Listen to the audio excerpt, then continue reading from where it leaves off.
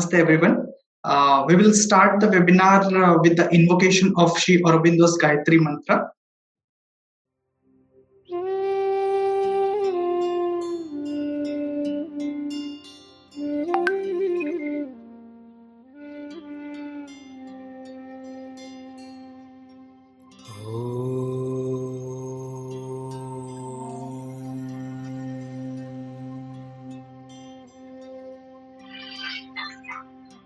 तत्सवितुर्वरं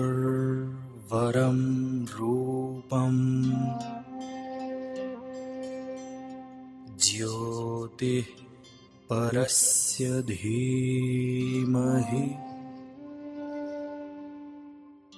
यन्नः Satyen दीपयेत्।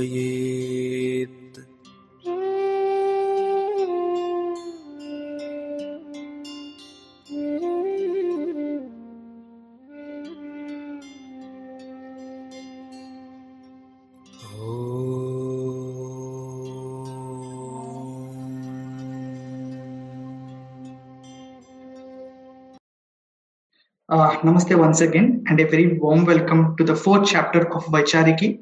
And the topic for the webinar is death, dying, and beyond. We have seen in the last 1.5 years a lot of panic all over due to the pandemic. Death is indeed a big question that what is death? What happens after one's dead? And how should one look at the death? Should we fear it, or there is an art of science to perceive death? Let us understand today in today's webinar. Today, we have esteemed Dr. Alok Pandeyji from Sri Aurobindo Ashram as a keynote speaker, Professor Joy Senji from IIT Kharagpur, and Dr. Vladimir Yatsenko from La Garesh Sri Aurobindo Integral Life Center as a panelist, and Dr. Mala Kapadia ji from Rashtam School of Public Leadership as the moderator for the discussion. With these words, now I'd like to invite Professor Sampadananda Mishra ji to give the welcome address for the webinar. I welcome you, Sampadananda ji. Namaskar to all of you, and I welcome you all to this fourth chapter of Vaichariki, which started in the month of August with education as the first idea to be discussed on in the light of Sri Aurobindo. Then we took up the topic on Varna Jati. Then we took up the topic in the third chapter as nationalism in the light of Sri Aurobindo.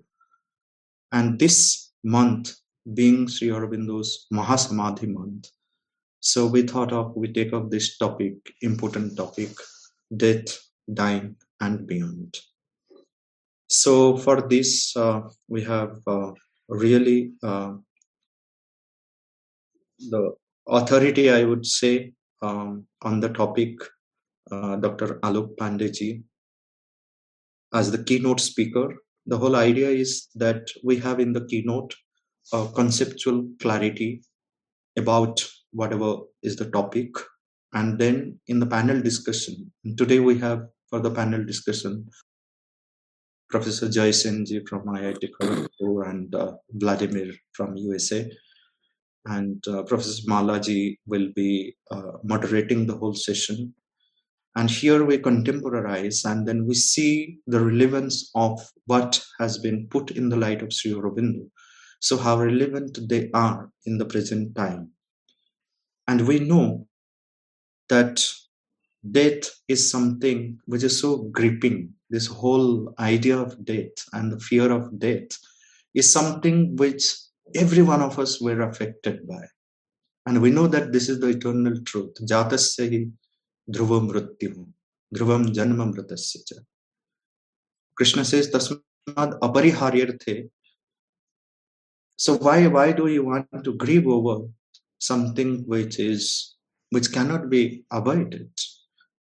And then the most important verse in the Gita which says, though it is very assuring, very convincing, yet because of our narrowness of consciousness, because of our engagement with the external world, we still are not convinced. If something we talk about what the Shastra says, we know the whole philosophy of death, dying. But when it comes, when someone truly dies in front of us, someone who is dear to us, we also face the same problem.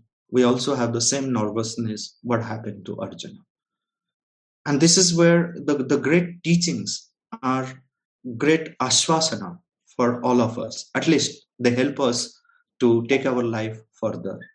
And Krishna explains very beautifully immediately after this, says that it is Vyakta Madhyani Bharata. Everything starts with from the Avyakta, then Vyakta, then merges in Avyakta. So he explains that nothing is going out of the existence. It is just starting from the unmanifest form to the manifest and again going to the unmanifest. Sounds really good. We understand it mentally. But how do we accept it? How do we put it into the real practice? Is there an art and science of dying? Do we know that how to die peacefully and how to accept death? These are all going to be the topic of discussion today. I welcome you all. And with these few words, I hand over the platform to Satyajit to take it forward. Dhanyavad. Thank you so much, Professor Sampadananda Mishraji, for sharing the welcome address. I'd like to inform all our participants that we will have the talk for 1 hour, including a Q&A session at the end, followed by the panel discussion. Before I invite our keynote speaker, I'd like to give a short introduction about Dr. Alok Pandeyji. Dr. Alok Pandeyji is a seeker on the path of integral yoga. A psychiatrist by profession, he has had several encounters with death during the course of his medical practice. Being a philosopher by temperament, he raised several issues and sought answers to these both within and without. But neither the prevalent scientific and current intellectual notions nor the traditional religious and conventional spiritual belief could satisfy his quest or resolve deep existential issues regarding life and death, karma and rebirth, suffering and pain, and most of all, the goal of the human journey. It is only when he came in touch with Sri Aurobindo and the Mother that he found these issues abundantly answered and the thirst of his soul more than quenched by the vast vision and cool refreshing springs of Sri Aurobindo's works and revelation. He is presently associated with the Sri Aurobindo International Institute of Integral Health and Research, Pondicherry, an institute dedicated to the work and vision of Sri Aurobindo in the field of health. I welcome you, Dr. Alok Pandeyji, to deliver the keynote address and share your thoughts on death, dying, and beyond.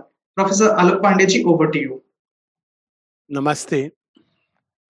Let me start with a paradox, because life presents paradoxes to us to help us grow. And one of the paradoxes that what happens deep within us as a conviction about life, about the world around, about our own self, our surface life seems to deny it. And among these denials, there are some beautiful denials, interesting denials. For instance, if you ask anybody deep inside, what do you want life to be? Beautiful or ugly? Happy or sad? Wise or foolish? Strong or weak? Answer will be universally the same, regardless of where we are born, regardless of whether we have read a scripture or not, whatever be our gender, anything, the answer will be the same. But when we look at life on the surface, just the opposite. We want life to be beautiful, it presents an ugly face. We want love to be eternal, yet we see it broken with sometimes just a phrase or a word. We want beauty to sprawl all around us, but we see the ugly faces of creation all around.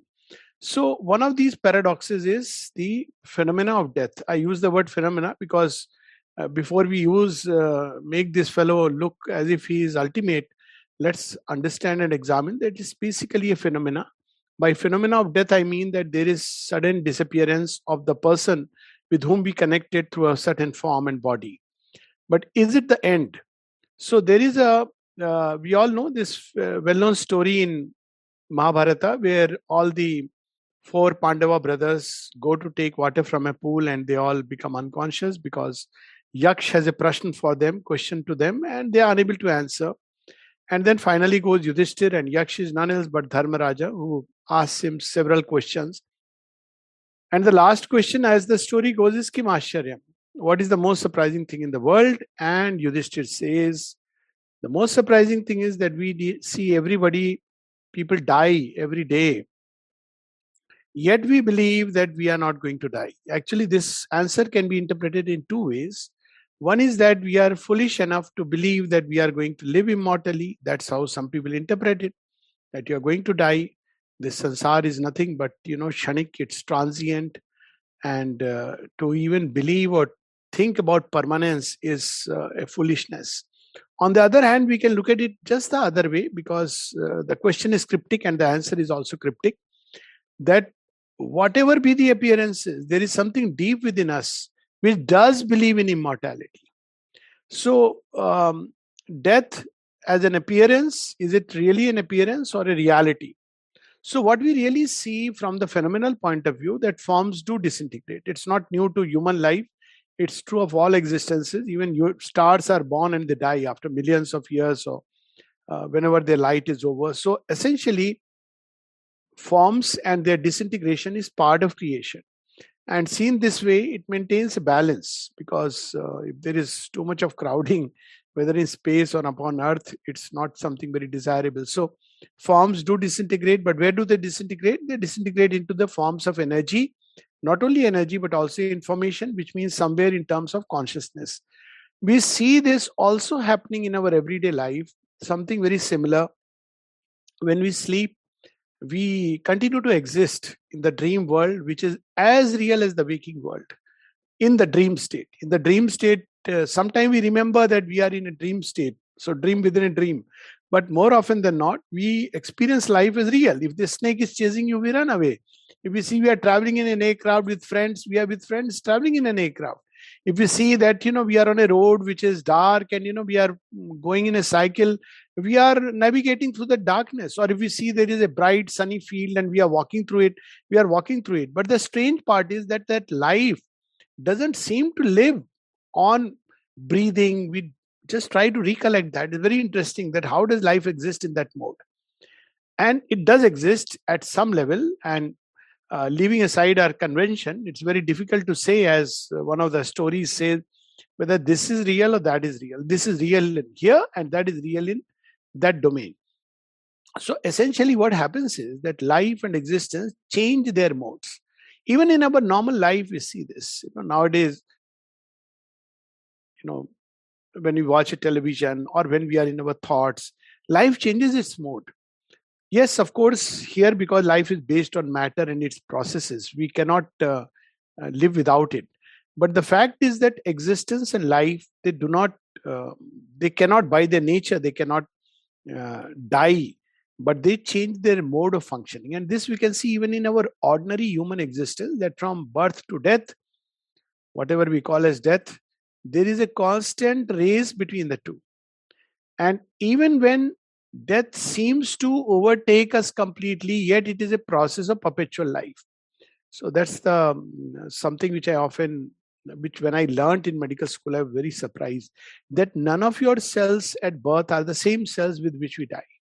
They have changed over several times. And it is said that within 7 years' time, earlier people used to believe that the brain neurons, they live forever. But within few years, almost every cell of the body is changed. So we don't use the word death, we use the word reproduction. They have changed.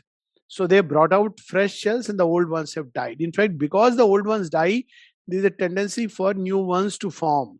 So they are part of perpetual process of life through which a balance is maintained. If we really look at our own life, we can understand it. But something happens between this changeover that slowly the body loses its capacity to, it's no more that flexible, that freshness is lost. And over a period of time, there is more and more of disintegration and eventually what we call as the phenomena of death. So why this happens? There's something very amazing at a very phenomenal level right now I'm speaking of. Salamanders do grow their limbs and our famous lizard does grow its tail. There are trees which can live for thousands of years. So what happens with man? Why are we not able to continue this process without really a decline? There are several theories about it, but one of the simple things is that each cellular reproduction, it's like a carbon copy. So each carbon copy becomes weaker and weaker, something we see with virus mutations. So as a result of it, over a period of time, the carbon copy is feebler and the errors in the body accumulate. Over a period of time, there is a decline and death. There is another theory that there is a genetic programming. So every species has its genetic programming, and it's very, very fascinating that this genetic programming has something to do with two events in life. One is with breathing, and the second is with reproduction. Most animals, except human beings, they die once their capacity to reproduce is over. So there is nothing like menopause. That's why, we'll see that, animal species, they don't go through that. But in human beings, there is something like menopause. So it's like a second lease of life. And there is grandparenting, all these things are there. But most animals, their lifespan is limited to the period through which they can reproduce. So there is a link between reproductive capacity and death. And this link needs to be explored. There is a whole passage of Mother where she beautifully, interestingly explains that each sexual act is a step towards death. It's as if this energy can either be, degraded into sexual pleasure, going downward, or it can extend itself horizontally into another santan, as that's how the cells keep changing. Or it can be turned upward toward the nectar of immortality. That's how the yogis, they try to take this energy upward. And its extreme case, what is known as in Hatha Yoga as Khichdi Mudra. So people try to do it mechanically by making the tongue, touch the palate. But it's not something mechanical. When the whole consciousness is turned upward and goes upward and upward, the entire thing tends to point upward. And in an extreme situation, this can happen. And it is said that when you enter into that mudra, then you can actually taste immortality. It's a way of saying that yes, when the entire consciousness turns upward, it can enter into the realms of immortality. So what really is immortality and what is mortality? When we look at it from this point of view, mortality is basically because anything that is limited has a tendency. There are two contrary, seemingly opposite tendencies within each one of us. One is to expand towards infinity. This we are born with. Why? Because deep inside, again, we have an intuition of infinity. We are finite is our appearance. But deep within us, we have this intuition of infinity. That's why, when desire takes over a human being, he wants first one thing. After he has it, he wants another thing. When he has another thing, he wants yet another thing. When he has yet another thing, he wants few more things. When he has few more things, he wants everything. Because there is this idea that we are infinite and we want to create it in finite terms. So 1 + 1 + 1, that's how we want to create, infinity. But obviously, it's not possible. So this is one tendency. On the other hand, this tendency is to preserve the limits, the sima, the form. This tendency is equally there. These two contrary tendencies which are there, as if the form has a purpose. And if you look at it, the form has a purpose of actually creating a sense of individuality. Initial, it's like the shell of this, when we have these ice cream, some people like to eat it, in a cup or something, but some people like it with a cone. And originally, when you make an ice cream, old ways, I don't know how they make it now, but you put it inside a cone and then you put it in deep freeze. So now what does this outer shell do? It cuts off a series of forces. It's the same ice cream. When we used to have ice cream in villages, malai, baraf, then, you give it, there's the same thing, but they are in different cones for the sake of convenience. So form and name tend to limit the infinite, and thereby it helps to create individualities. So this is its purpose. And there we see the other aspect, which is very fascinating about death. I'm talking right now still only about the phenomena. We are not going into the metaphysical aspect. And that is what really holds this form. Sri Aurobindo uses a word, half a phrase in Savitri: breath, fastened, frame. This frame is held by breath. So it means that the more we can learn to master the breath, the more we can actually live longer. This is exactly what is discovered in with the animal world, that the animals which live longest, for instance, the tortoise and the turtle, who can live up to maybe 500 years and 300 to 500 years. And how many times they breathe? They breathe about 3 to 5 times in a minute. And the animals which die very fast, rabbits, for instance, they breed very fast and they breathe very fast. Both breathe and breed. So if at a very pragmatic level, it means that if we really want to prolong life, one of the secret lies in breathing and the second lies in breeding. So sometimes we feel very worried that there are people who are breeding very fast, and we start worrying about demographics. Don't worry, they are hurtling toward death, because this is how in ancient times brahmacharya was basically one of the ingredients. Of course, brahmacharya is not only about mastering breath, but look at the story of Bhishma. How Bhishma could reach a point where he could have the Ikshamrityu, simply because he was one of those who had practiced brahmacharya to its utmost limits. And I remember one very interesting. Bhishma lived to 170 years, but I remember about my own maternal uncle. He was, his wife died after 1 year, and then he used to play football, even smoke, but later on he gave that up. He was very healthy. 90, he must have left his body in 95. Very healthy till 90. And I asked him, Mama ji, आपके पास इतना क्षमता कैसे, इतना how do you have so much strength inside you? He said, beta, it is all because of brahmacharya. He could take a rod and literally bend it. That was his iron rod, not plastic. So this was the strength inside his limbs, simply because, and he attributed it only to one thing, which was brahmacharya. He said, after your mommy died, I decided not to get married, and I spent my time this way. So even about the form, there are many secrets. Before we talk about, the immortality within, which is of course a fact, but the real stress, the real rub is ultimately, can the form really be immortalized? So I want to emphasize on this. See, that there is a soul within which is immortal is a question of discovery, and I'm sure, that's, people must be making effort to that discovery. But the truth is that the moment we discover the soul, come in contact with the psychic life, we discover immortal life. One of the things that happens when the psychic discovery is made, what Sampath Bhai was beautifully saying, that, outwardly forms come and go, but deep inside there is something which remains immortal. And the moment we discover it, one of the things is we discover the secret sense of immortality. And it's not just an inner conviction. We actually discover some of our lives which we have lived. And we can also have a sense of a life which is going to come. In Savitri, there's a whole beautiful passage on that. A witness burning in the sanctuary, it knows the births which have gone by, and it knows the births which are going to come, simply because it contains the secret strings, half-finished passages, books, chapters, all that which are yet to be finished, flashes, glimpses. Of course, past life is not about, people see elaborate and everybody wants to see himself as somebody very great, but that's much of it is, subliminal messages and imaging. But we can have glimpses of a true life, moments which were lived in a very, very intense, beautiful way. So these are the elements of which go and get ingrained within our psychic life. Just maybe about a couple of hours back, we are taking a walk and somebody asked me about, have I ever been to Kashmir? And I remembered that those moments in Ladakh were one of the best moments of my life.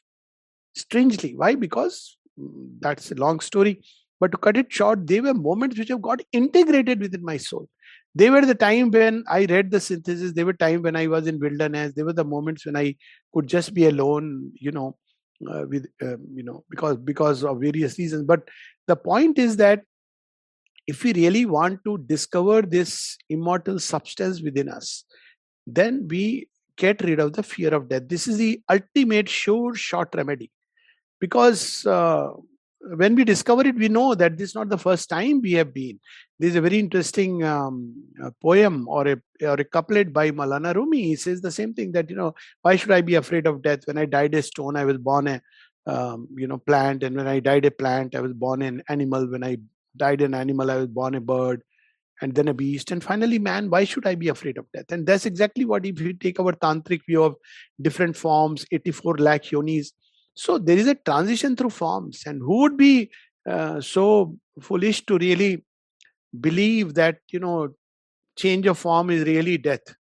It is nothing but a transition from one house to another, or from maybe one country to another. Surely there is a bit of pain and sorrow, because you are leaving behind those whom you loved and cared. But the interesting part is, and that's what is important to remember, we often say, oh, bichara chala gaya. Bichara nahi gaya. He is very happy, by the way. You are unhappy. And I give this example of when somebody is, as children, I'm sure most of us in India have experienced it. When you went for studies to a place far away from your village. So I used to go to Pune IFMC. So I would sit in the train, and parents, everybody has come, and mom has made all those puri sabji, and all the instructions, all tears and everything. What was my state? I was waiting for the train to start, honestly. And when the train started, they would weep. I'll get to know my mom is weeping 2 days. Please write a letter every week at least. So it was my, what could I do now? You don't get time. So I'll write for all the 4 weeks in 1 month. And I'll post it on set days. Everything is fine, because, you don't want them to suffer. But if you ask me, how was my life? I was happy. I was happy to have moved ahead. So we must understand that the man who has departed, or the being who has departed, the person who has departed, is actually going towards progress. This is one of the first fundamental things which we learn about rebirth. We have been told it's a question of reward and punishment, which makes life really gory. Because if it's about reward and punishment, then none of us has a chance. Imagine, in one lifetime, few good deeds and much selfishness. If you take the definition of bad deed, whatever way we look at it, nobody will have a hope. Ideally, we should keep going down, and earth would have gone to perdition. As children, people were told, if you hear somebody speaking, you'll become a chipkali in another birth. It's to wonder, my God, I'll become a chipkali. I'll become a lizard. No way. But this is how we were taught, that death and rebirth is a question of reward and punishment. But with Sri Aurobindo, one of the best thing was its evolution, and it takes away the entire sting of death. It's progress. It's going from lower class to higher class. Who would not want it? Anybody who wants progress. And that is the secret reason of death. If you really look at it in a certain form, we can progress only up to a while. See, when we are a child, we are very supple and plastic. Everything is a wonder. Everything we want to learn. So we grow very fast. All children have adults, as I want to wear the shoes which Papa can wear or Mama can wear, and I want to be able to see the movies that they can see. I want to be able to go to the places they can go. Now, when you are grown up, you realize it was not worth it. And worst is, the books and the education make us lose all the wonder about life, because we seem to have every answer from every book. When we lose this wonder about life, we begin to decline. Actually, it has been documented that from the age of 30 onwards, our neurons begin to shrink. They begin to degenerate. Whereas modern studies show that there is an element of neuroplasticity. If we remain active, if our brain loves to learn new things, you can go on for a long time. The same is true of the body, perhaps. If brain can, why can't the heart? Why can't the rest of the body? So one of the problems of death, key progress, is that we cannot progress indefinitely in a certain form. Why? Because it gets fixed. Form by its nature means limits. So nature does very good cementing work. It builds a form which is not easy to, break down. And there is a purpose behind it. Otherwise, if forms are very loose, like gods have very plastic forms. So that is a problem with them. They can change from one form to another very readily. That's how you see Dharmaraja becomes a yaksha and a human being and talks. But man cannot do it. So the form is too rigid. And this rigidity, as we have seen, was required to individualize, which was important. Why? Because unlike the gods, we are meant to become individual centers of the divine, which is something very interesting. But within a form, the progress is only limited. So beyond a point, what happens? the form disintegrates. So sometimes paradoxically, if the growth is tremendous in one lifetime, that's why perhaps the idea is that they whom God loves too much, they come back fast. Now, I'm not saying that to judge life like that is any oversimplistic adage. One has to look at it, but there is some truth in it. Look at Swami Vivekananda, look at Sri Ramakrishna Paramahans, many of these yogis. Somebody asked me, oh, Sri Aurobindo left his body at the age of 78. I said, it's so surprising given all that vastness and infinity he had crowded in his head and heart. I'm talking just of the form.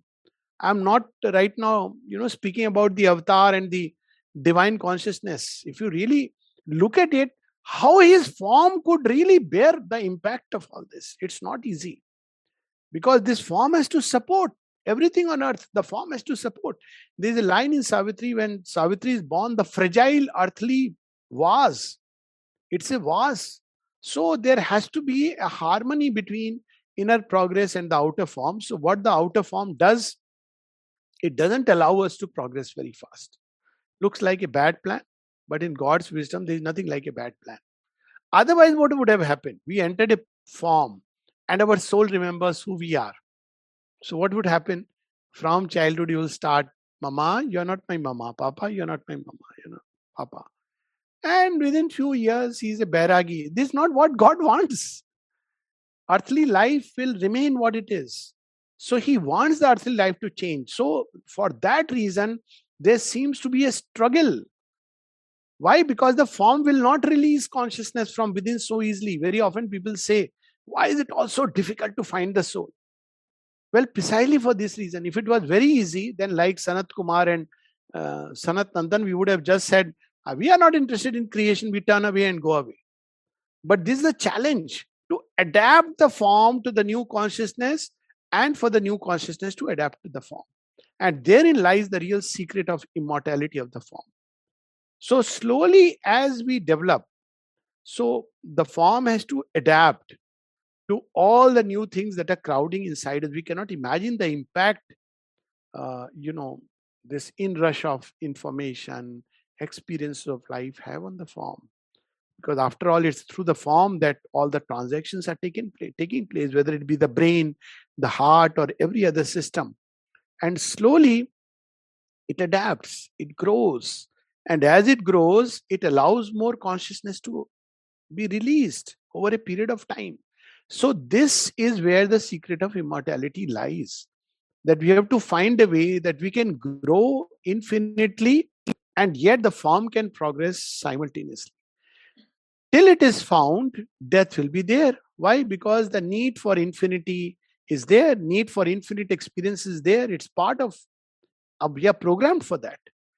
That's why people get glued to television. Even the old people who curse their children, you are spending so much time on phone and television.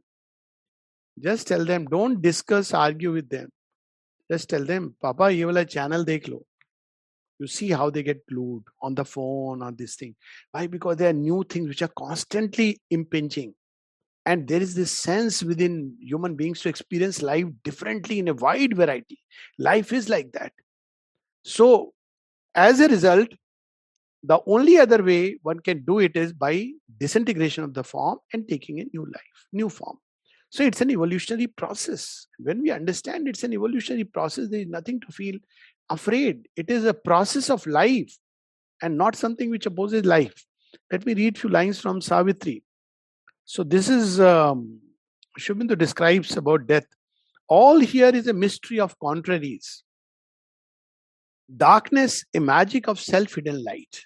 Light is hidden inside the form and that is being released. And when we understand it, we understand the great sense and purpose of creation.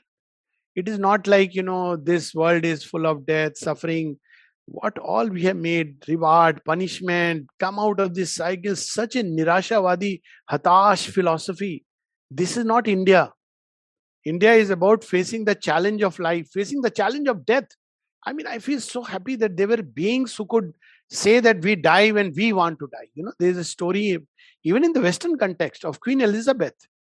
When she is, on the deathbed and there are farmers who have come outside and they want some bread. They are protesting for it. And the ministers don't want the queen to know it. And the queen says, I must attend to them. So when she gets up, they say, all the people around say, but you may die. She says, but death can wait. Look at the power of those words, but death can wait. These people cannot wait. So Sri Aurobindo reminds us that there is something in us which finally makes a choice. That choice is always with the psychic being. The soul within takes the last call. No death can come near. But because we are so identified with the form, so identified with life on the surface, that anything happens on the surface and we get a jhatka. And we immediately start, arey, mar jate to acha tha. You know, these thoughts are very dangerous. I do believe that many autoimmune diseases, etc. Of course, please don't ask me references.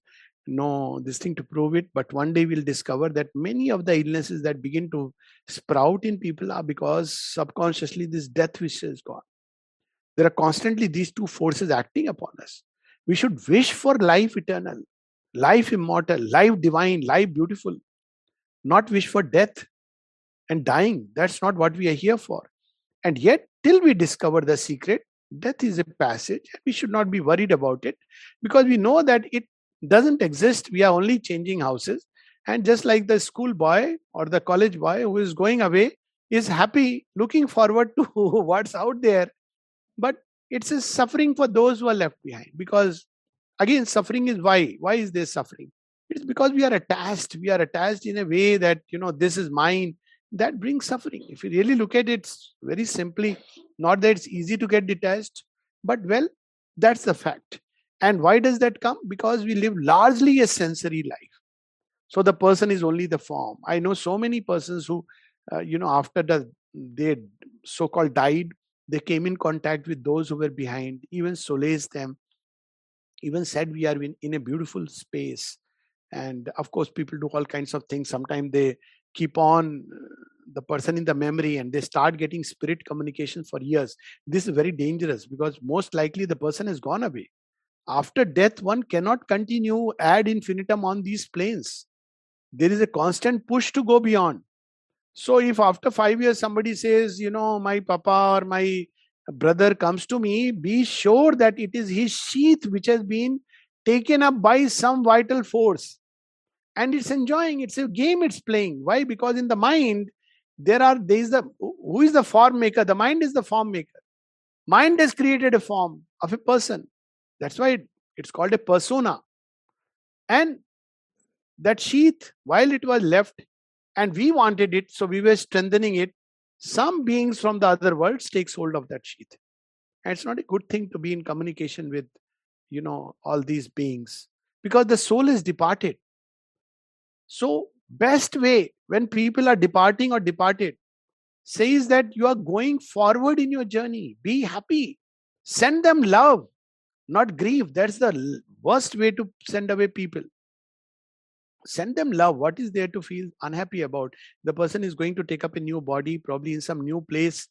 Of course, new place, not probably. And hopefully not in the same family. It would be so boring. Dadaji aage.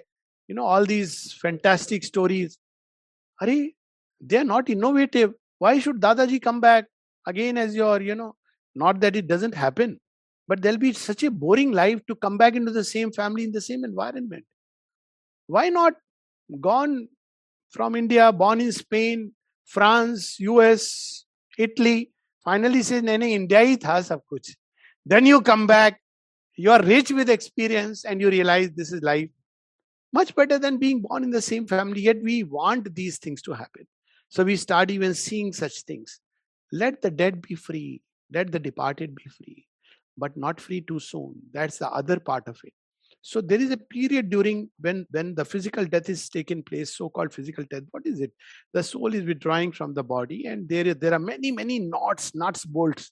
As per the Upanishad, there are 101 nuts and bolts through which it is tied. The being is tied and sometimes very tight. If we are very attached, they are very tight. And when what happens when you open something which is very tight, there is a lot of stress. So if we are very attached, there is a lot of pain during death. Because With all the 101 strings we have tied ourselves.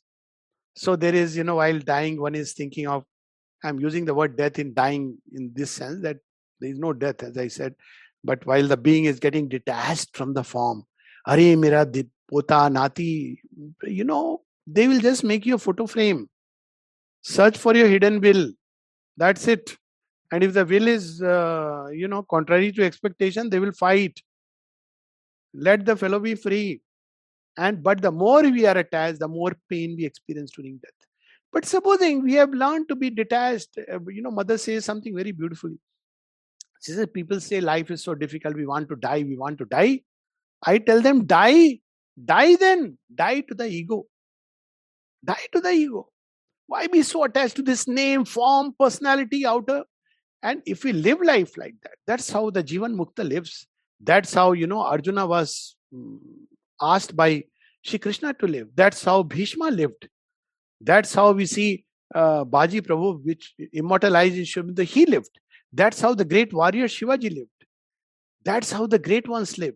That they are doing everything in this world, but they are completely inwardly detached. Now, when they die, it's not a cause of pain. They simply say Tata bye bye. And if they could, when we are crying, they would say, Rota kyun hai bhai? I am going to a better place. First of all, after death, where does one go?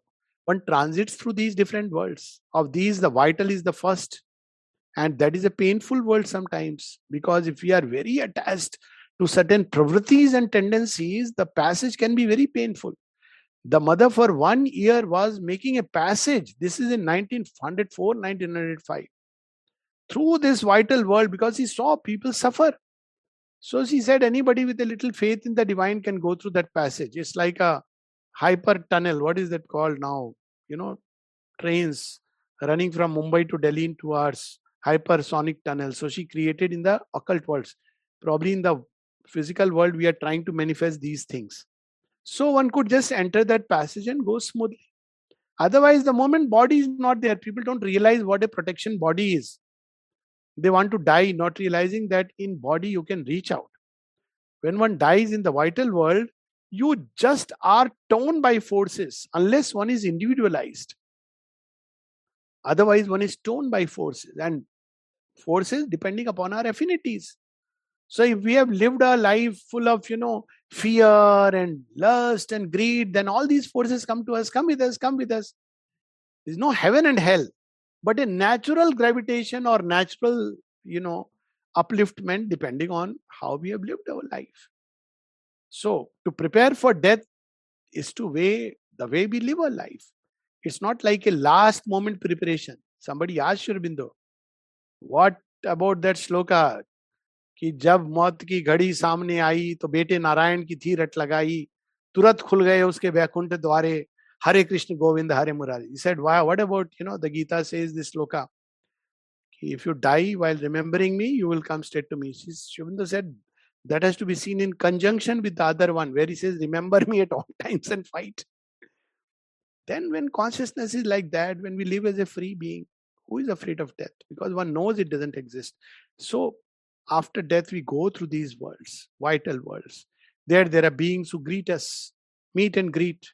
We can't stay long because that sheath also soul wants to discard. Why? Because it knows it's going to take a lovely bath. Kevade ka gulab ka jal. So it wants to shed even the vital sheath. Sheds the vital sheath. All Shraddha and all is for that vital sheath. Then it enters the mental worlds, where depending on its thoughts, it will go to those beautiful worlds, or if the thoughts have been very dark and unhealthy, then goes into that darker worlds. And then finally, where does it go? It goes into the psychic world. So beautifully a poet has written, मुझे बेखुदी की तूने बड़ी चाशनी चटाई. What happens there? God is waiting with his arms to take us in his arms. What is there to feel bad about it? At least in India, I have not understood why people grieve over death. We believe in rebirth. So it's a progress. And we do believe that, God is there. So in life, this is his workplace, that is his home. So why we are so worried about going from the workplace to the home, where a divine mother is waiting? Come, my child. All that we should be worried about when we go there. Would we hang our head in shame and say, Mom, so sorry, I just deviated all that you gave me towards my own selfish ends. Or we can say with our head held high, touching the feet of the world mother, Ma, thank you for giving me the strength and the wisdom to live out the purpose for which I was born. May I be born 1,000 times, 10,000 times to fulfill your will in the world. So then that is the, attitude we develop, because when we discover the soul, death loses its reality. All this fear of death is still we don't know this. This is the giant ignorance. Till we see that, rebirth, birth, death, all this is a question of pain. Pain is there, suffering is there, but we are here to snatch delight from the jaws of pain, to snatch life from the jaws of death. This is what we are here for. That makes life interesting. So he reminds us, all here is a mystery of contraries, darkness, a magic of self-hidden light, suffering, some secret raptures, tragic mask, and death, an instrument of perpetual life. That's what we are seeing. There is no death actually. It's only an instrument of life. It's a cellar in the house of life. You go through a phase when you're a little dark. It's like sleep. What is sleep? Our life is but a sleep and a forgetting. This is Shakespeare, not Savitri. A life is but a sleep and a forgetting. So this existence is teeming with life. Only we don't experience it because the narrower we are, our experience of life is so limited. I sometimes ask my students when they come, not now, but earlier when, I used to teach in Air Force days. So I would tell them, okay, tell me what trees you saw on the way. Sir, trees? So I tell them, okay, from the gate till my room, how many trees and what trees? Sir, I don't remember. So I said, then that's the state. We are so lost within our little self. All the time we are thinking about only our little personality. So we are afraid of death. Because this personality, this name, form, naam gum jayega, chehra ye badal jayega. Yes, of course. Name and form are meant for that. Until one day, and that we'll talk about very shortly.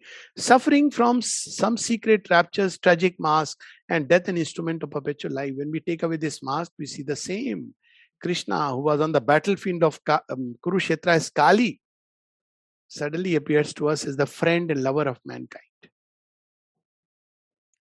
Although death walks beside us on life's road, a dim bystander at the body's start, and a last judgment on man's futile works. It looks like that. But we are here to create immortality out of transient things. Classic example is Vyas. He continues to live. Ramayana, Valmiki continues to live, and many others. And of course, not to speak of Sri Aurobindo Savitri, till eternity, it will continue to live. This is what we are here for, to build immortality with transient things.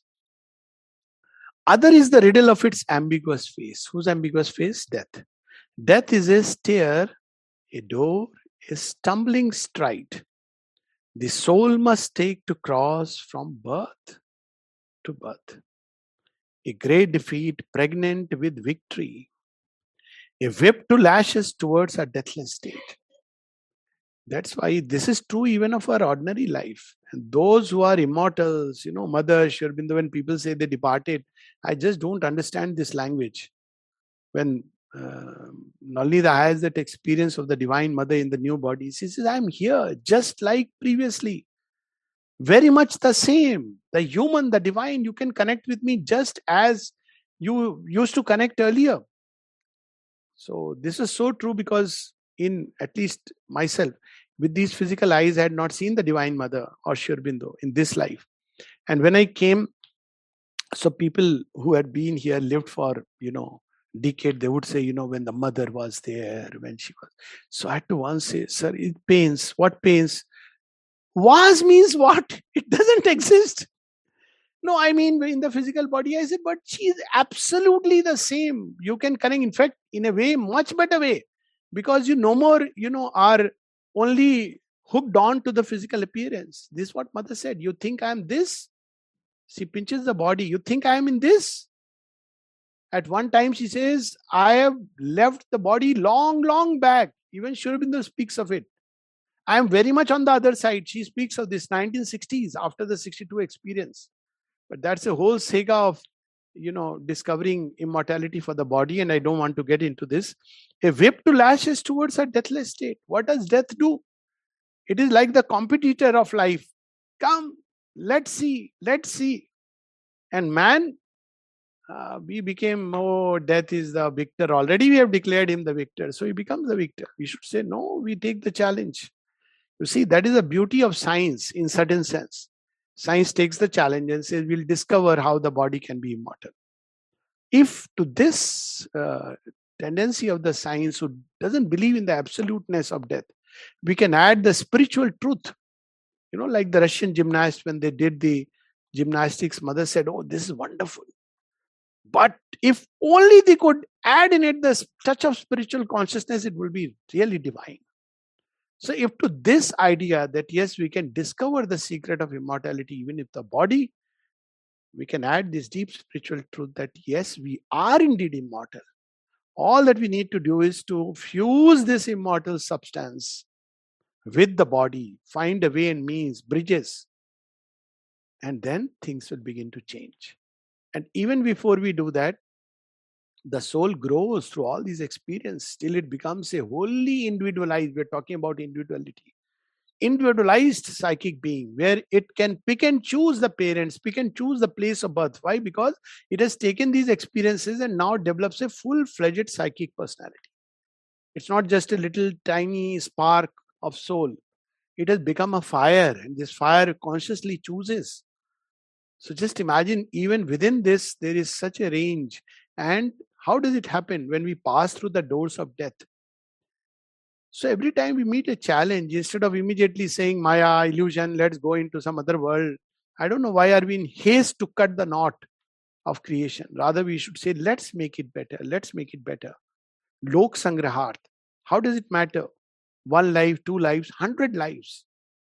The purpose is to make this world more beautiful, more divine, more true.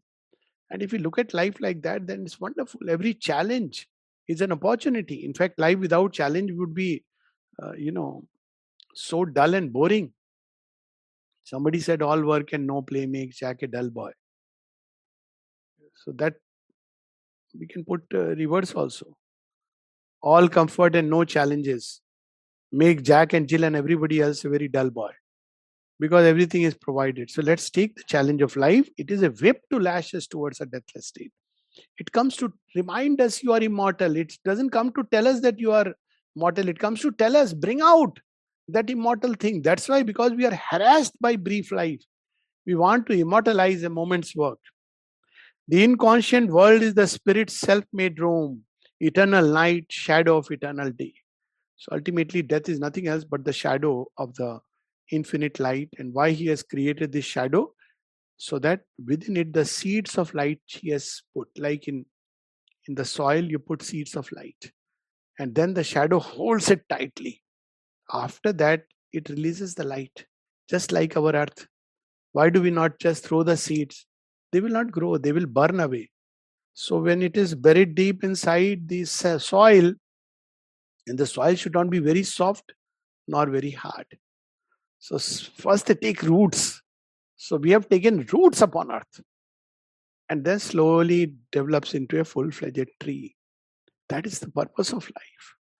So night is not our beginning nor our end. She is the dark mother in whose womb we have hid, safe from too swift awaking to world pain.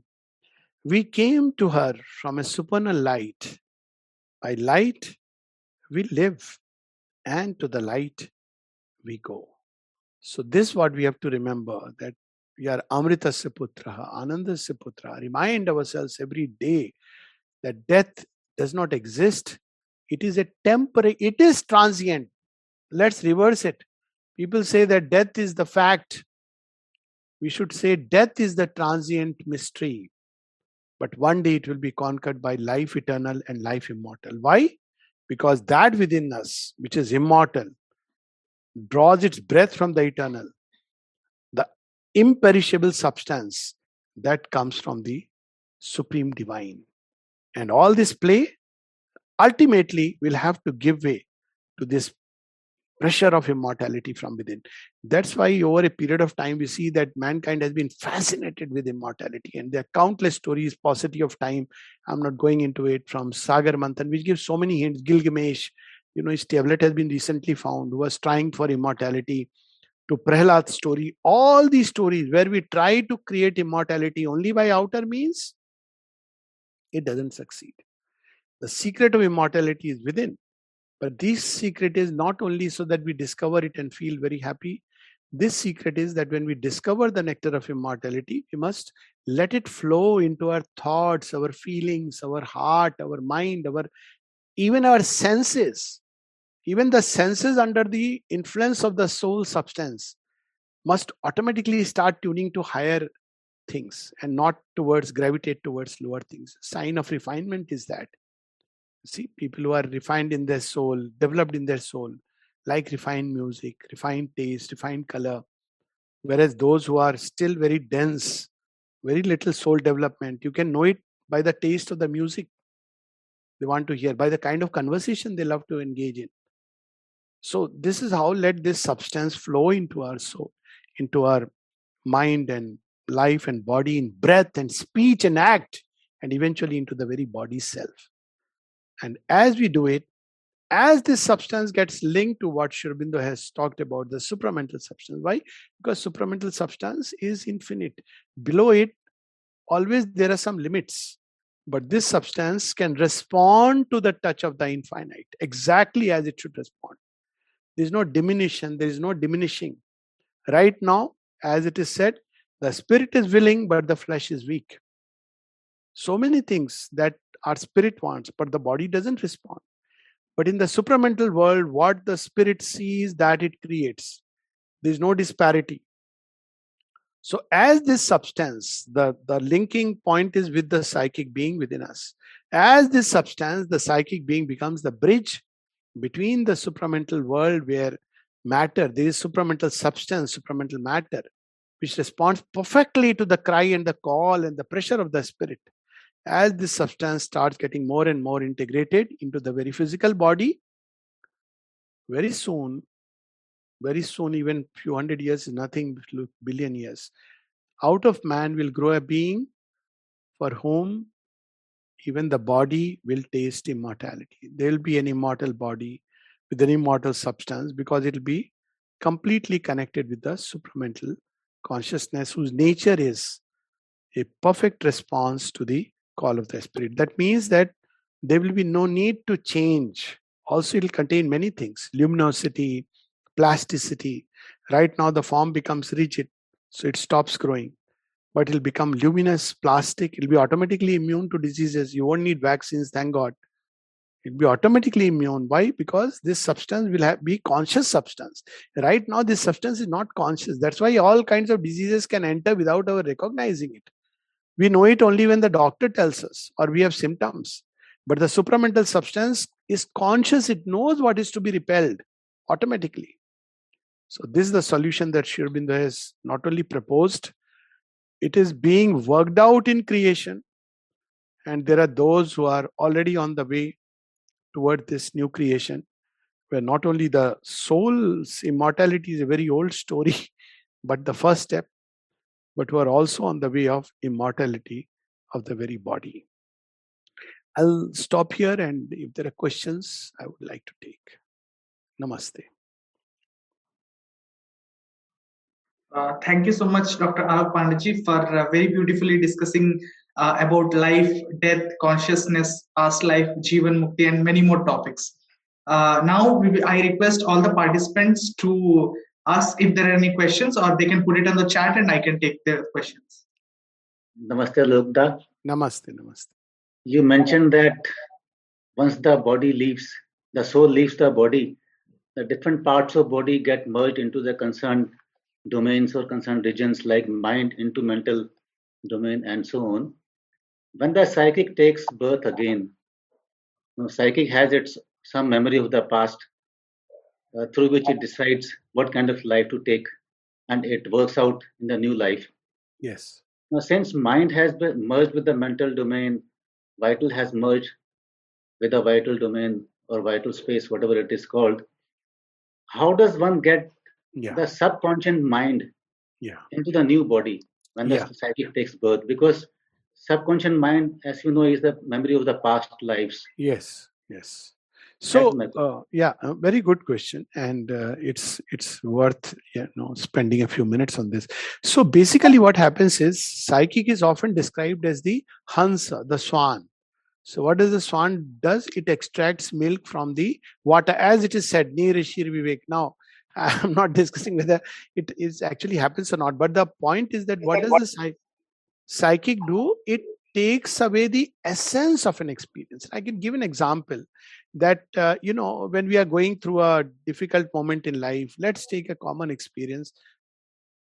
Say youngsters going through either a failure in examination or through a heartbreak. Now, during that moment, it is all terrible. What happens after 20 years? They laugh over it.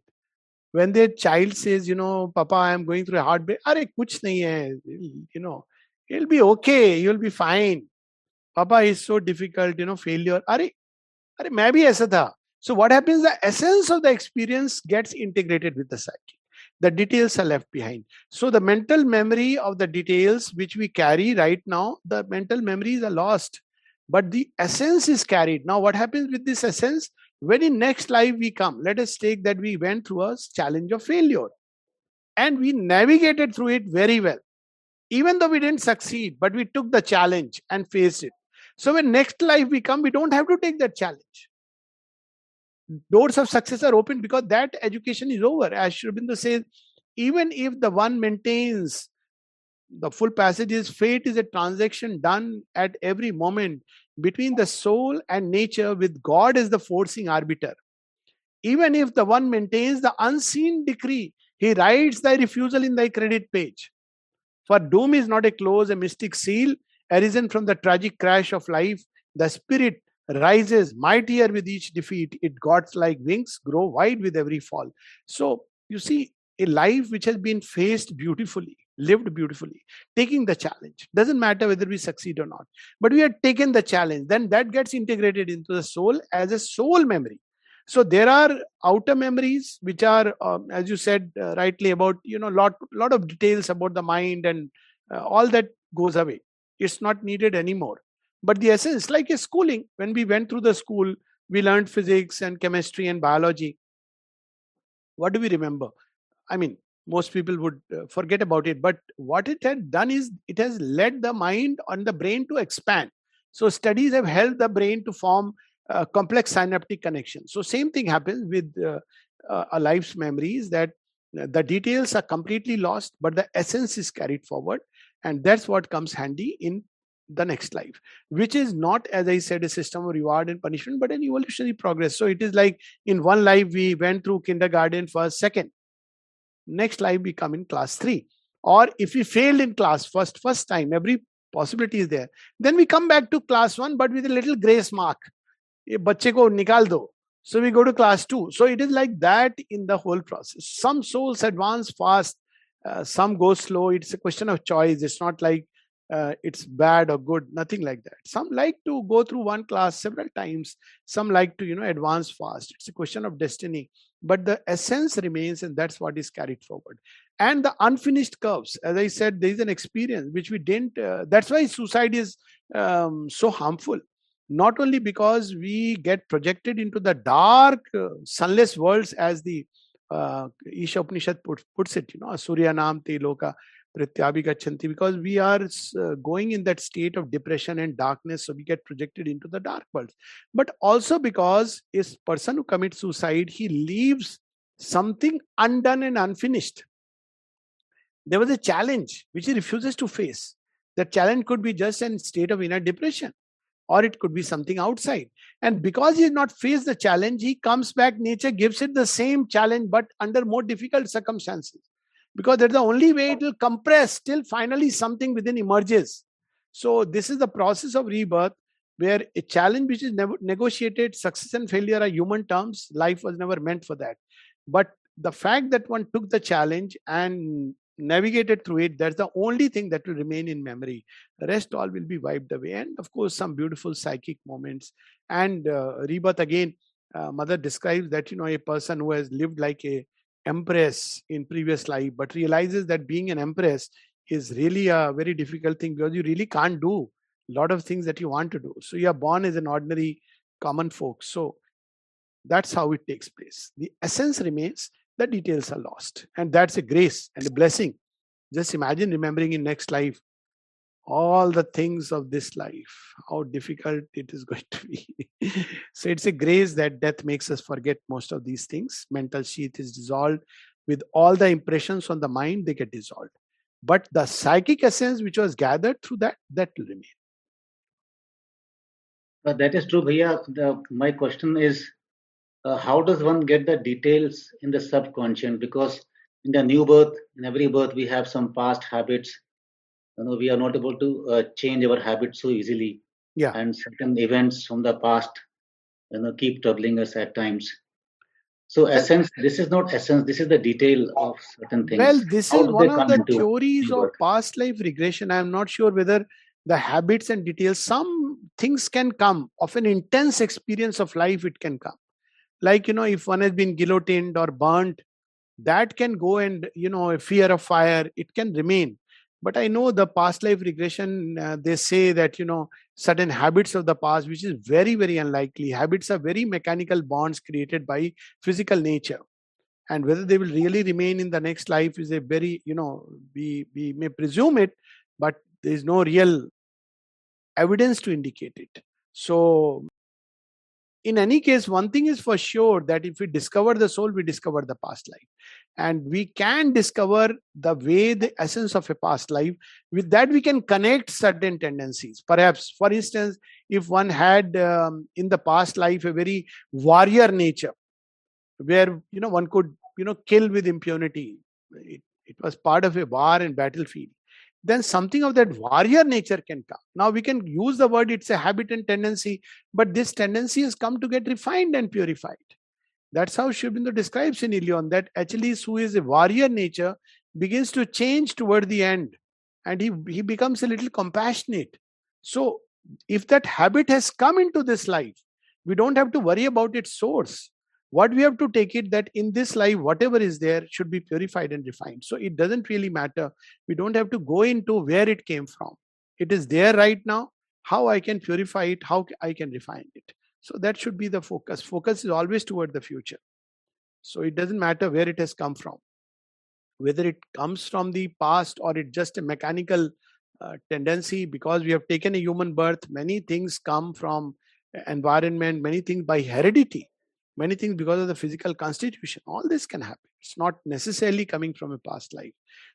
I understand that, some people explain that when we are born with certain tendencies, it's because in the past we were like this. It may or may not. What comes from the past is a certain tendency. For instance, as I said, warrior nature. So it may manifest itself in childhood as, love for bow and arrow, love to take fights and challenges. But the actual details, it's very unlikely it'll come like that. Yeah, it can come as an attraction towards, like we used to do in childhood in ancient time, that you were shown dawat and kalam, or a knife and dagger, or money, and children, when they picked up, it showed their tendency. So to that extent, a tendency can come, but very unlikely that a habit will come back unless some part completely which has not been worked upon, an unfinished curve of evolution, that can come. Let's say somebody had a very lusty vital.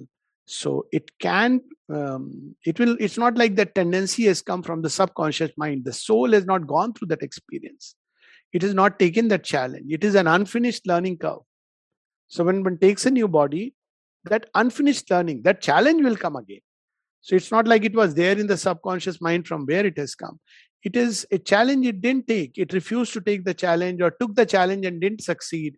So in the next life, one may have a vital with this tendency till one has taken the challenge. So ultimately, the essence will be the same, that move towards conquest, self-mastery, refinement.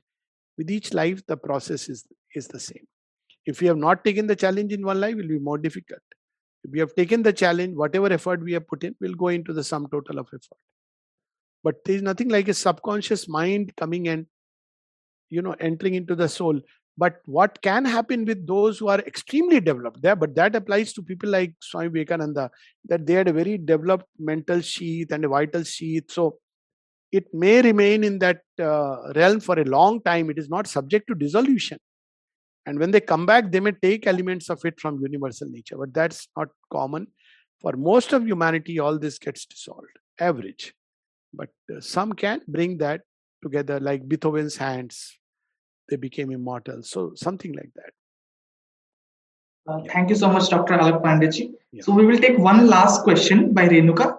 So the question is, when person takes next birth, the psychic essence which is formed becomes Swabhava of person in the next birth. So this is the question. Yes, and this Swabhava, and I would add Swadharma, is along a hierarchical progression.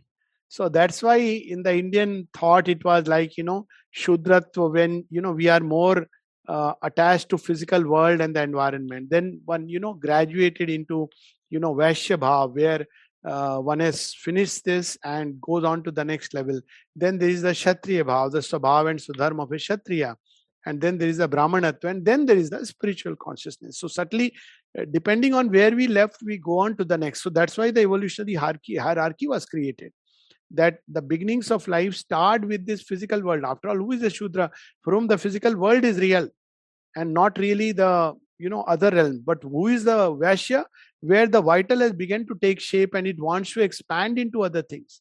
And in Kshatriya, this vital expands to a point where he loves conquest and victories and challenges. And in the Brahmin, where the mind has become active and starts turning upward towards a greater truth. So this is described very beautifully in Sri Aurobindo Savitri, Book 1, Canto 4, The Secret Knowledge. Toward the end, please read it. It's marvelous. This is the sailor on the flow of time. So where it describes that we are like sailors, and in one life, we initially want to be near the shore. Then we go a little more further. But from one shore, we pick up things and sell it on the other shore. Then we want to take the challenge. We travel wider into the sea. Then our eyes turn upwards toward the sky because we want to go beyond the limits of the sea. So this is how the Swabhava and Swadharma, as rightly have said, that begins to grow and evolve with each particular life. So like if Arjuna has to come again, he may not be, he may be more like a Buddha. I'm just giving an example. So he will be a warrior, but warrior of another nature, where he will battle against the inner tendencies. This we see even in our outer life. Initially, gladiators, that was the way people used to have sports. Then it has changed into, then there was war. Now it has become changed into Olympics. War is replaced by Indo-Pak cricket match. Hopefully that should be the end of things. Then it turns within, that we have the tendencies inside and to, wage war against it. So the tendency of a Kshatriya begins to change towards something higher and higher. This is just an example. Brahmanatva first involved only with outer knowledge, then comes inner, then comes into the inmost and higher. So this is how the soul advances from life to life, from one Swabhava and Swadharma to another. Once again, thank you so much, Dr. Alok Pandeyji, for your time. It was an honor to have you. We will now begin with the panel discussion. I'd like to introduce our first panelist, Dr. Joy Sen Ji. Professor Joy Sen Ji is a professor and former head in the Department of Architecture and Regional Planning, Indian Institute of Technology, Kharagpur. He is currently the chairman, Nehru Museum of Science and Technology, and co-professor in charge, Academy of Classical and Folk Arts, Kharagpur. His areas of research include community and regional planning and Indian cultural heritage documentation. He is currently associated with the two mega projects sponsored by MHRD Government of India, that is the Sandhi, Science and Heritage Mega Initiative, and also PI2 in the Future of Cities. He has been associated with Asia Pacific Network of Housing Research Hong Kong as associate member, reviewer of editorial board junior of architecture, and with CSVTU Research Journal as associate editor. He has authored 7 books on Indian heritage, iconographic documentation, and a textbook on sustainable planning in India by TERI, Indian Habitat Center, Delhi. He is a prime collaborator on projects with GSAAP Ivy League, Columbia University, New York City, USA, and MIT. Cambridge, and the mobilizer of narratives, in situ activities, and outreach exploration on Indian knowledge systems at IIT Kharagpur. I welcome you, Professor Joy Senji, to the panel discussion. I would now like to introduce our second panelist, Dr. Vladimir Yatsenko-ji. Dr. Vladimir Yatsenko-ji is the Director of Research at the Institute of Applied Research in Integral Studies, La Grace Sri Aurobindo Integral Life Center. Vladimir ji holds a master's degree in General and Theoretical Linguistics and Sanskrit Language and Literature from St. Petersburg State University and a PhD in Indian Philosophy from MS University of Baroda. His doctorate thesis was the Vedic vision and the concept of Agni in the Rig Veda in the light of Sri Aurobindo. Vladimir ji is a scholar and instructor of Sanskrit and Sanskrit literature and an educator in Vedic and Vedantic studies. He is aligned with various education institutions across the world, including the Indian Psychology Institute, International Center in Integral Studies, Oro University, Surat, Arogya Center, New Mexico, and many others. I welcome you, Dr. Vladimir ji, to the panel discussion. Now, I'd like to introduce our moderator for the evening, Professor Mala Kapadia ji. Professor Mala Kapadia ji is the Director of Wellness Practice and Resident Mentor at Rastram. She has a master's and doctorate in psychology and literature. She is a writer, international speaker, and executive coach integrating yoga and Ayurveda. She precisely served as adjunct professor of the SPJN School of Global Management on the campuses of Dubai, Singapore, Sydney, and Mumbai. Researcher in the area of holistic well-being and integrated intelligence for more than 30 years, she is also the author of several books like Hard Skills, Emotional Intelligence for Work and Life. She has been a pioneer teacher of emotional intelligence to MBA students in management institutions in Asia. Her doctoral thesis on Gujarati literature integrates knowledge of psychology analysis, creating an integrative approach. Consultant of different multinational organizations, advises with a model of sustainability of performance and holistic leadership. Her knowledge about well-being, Ayurveda, yoga, leadership, and emotional intelligence makes her a unique advisor for our open training programs. I welcome you, Professor Mala Kapadia ji, to take over the panel discussion. Dhanyavad Satyajit and Swagatam Vladimir and Professor Joyda. I would not call you Dr. Joyce and I'll call you Joyda. And Namaskar Sampatji, Alokji. It has been a wonderful evening till now listening to Alokji on death, dying and beyond.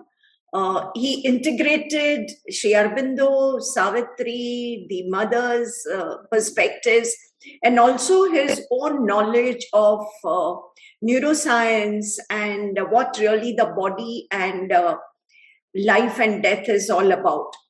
The mother has spoken extensively about death, the reason for death and its relationship to what we term life and to other states of consciousness was central to her explorations in transforming the body. Through her extraordinary experiences, she not only provided glimpses of a new state of being, she also radically redefined the meaning of life, death, and immortality. The Center for Farewell at Auroville, when I was reading about it, it actually makes one understand what the mother had in mind when she talked so much about death and why she gave so much importance to death. It's wonderful when you read, and you can actually, though I've never physically met her, but you actually can listen and feel her presence in front of you when you read her words. Death is not the opposite of life. At the moment I understood, and I never forgot, death is not the opposite of life. It is not the opposite of life. It's a sort of change in the cell's functioning or in their organization. Mother's Agenda 16.3.63. I have reached the conclusion that there is really no such thing as death. There is only an appearance, and an appearance based on a limited outlook. But there is no radical change in the vibration of consciousness. So maybe I would love to begin this panel discussion by sharing the mother's thoughts on death and death as transformation. Waldemar, what are your thoughts on how mother calls it just a radical change in the vibration of consciousness? Maybe 5 to 7 minutes, and then maybe Yes. some choices, so we'll have more discussions. Well, in the Mother's Agenda, we have the whole description. The whole Mother Agenda is about Mother trying to figure out this riddle of death.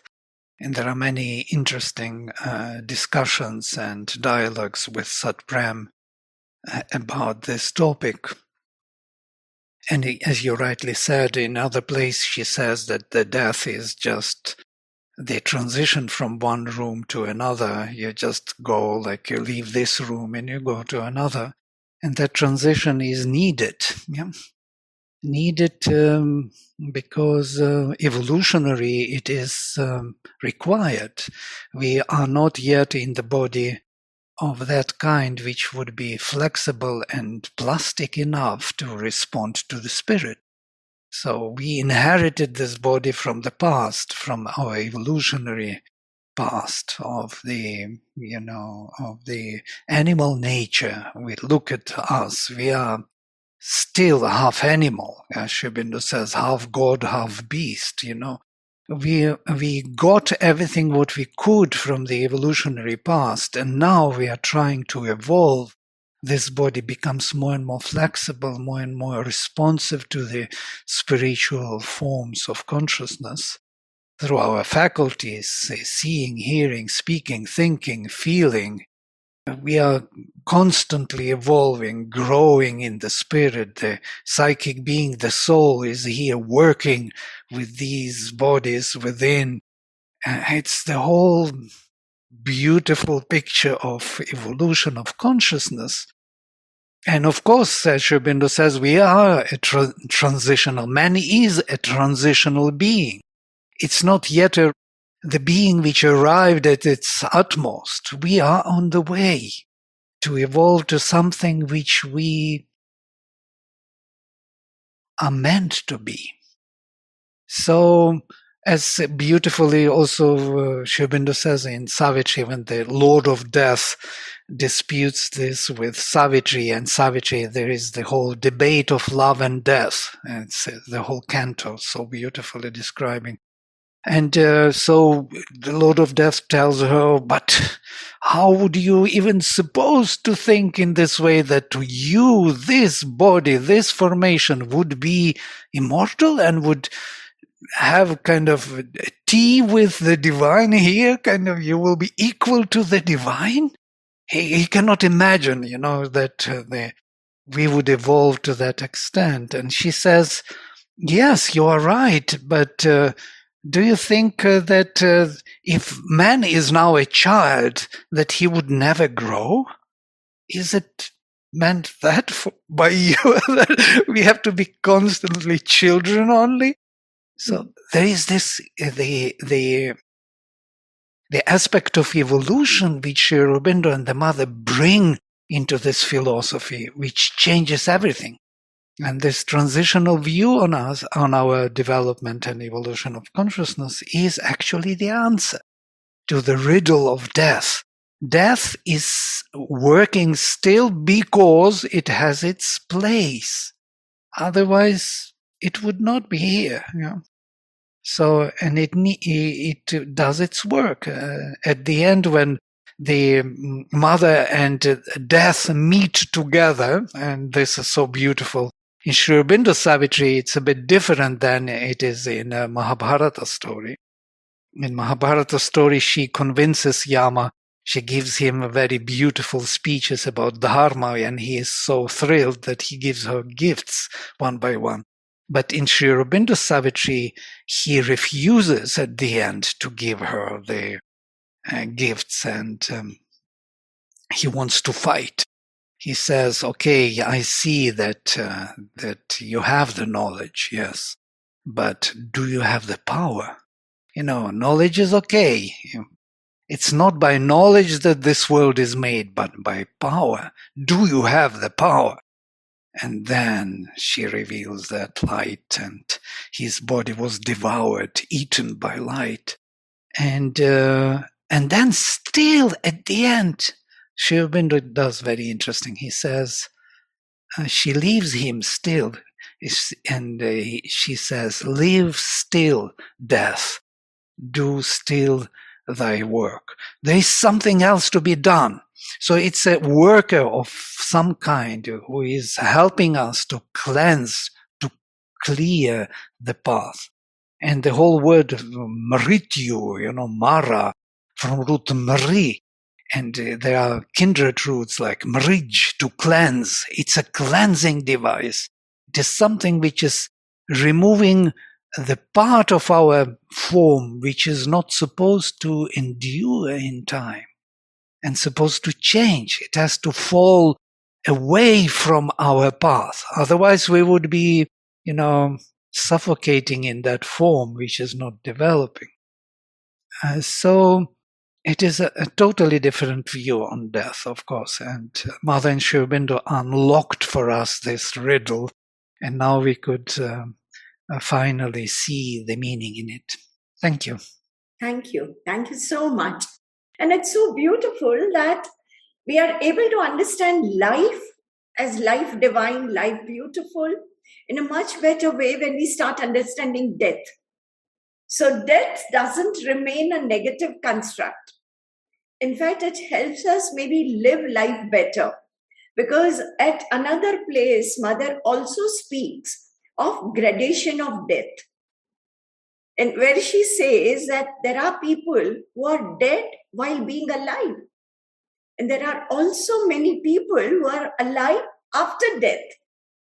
And for those who know that this material form can manifest a supramental light, well, those who don't have the supramental light in them are already a little dead. So Joyda, would you like to share your thoughts? Yeah, I was absolutely mesmerized. First, pranam to all of you. And I was absolutely mesmerized by Vladimir's, it was almost like poetry, the way he was speaking, it's, which takes us beyond life, beyond death, that's the whole feeling which makes us deathless.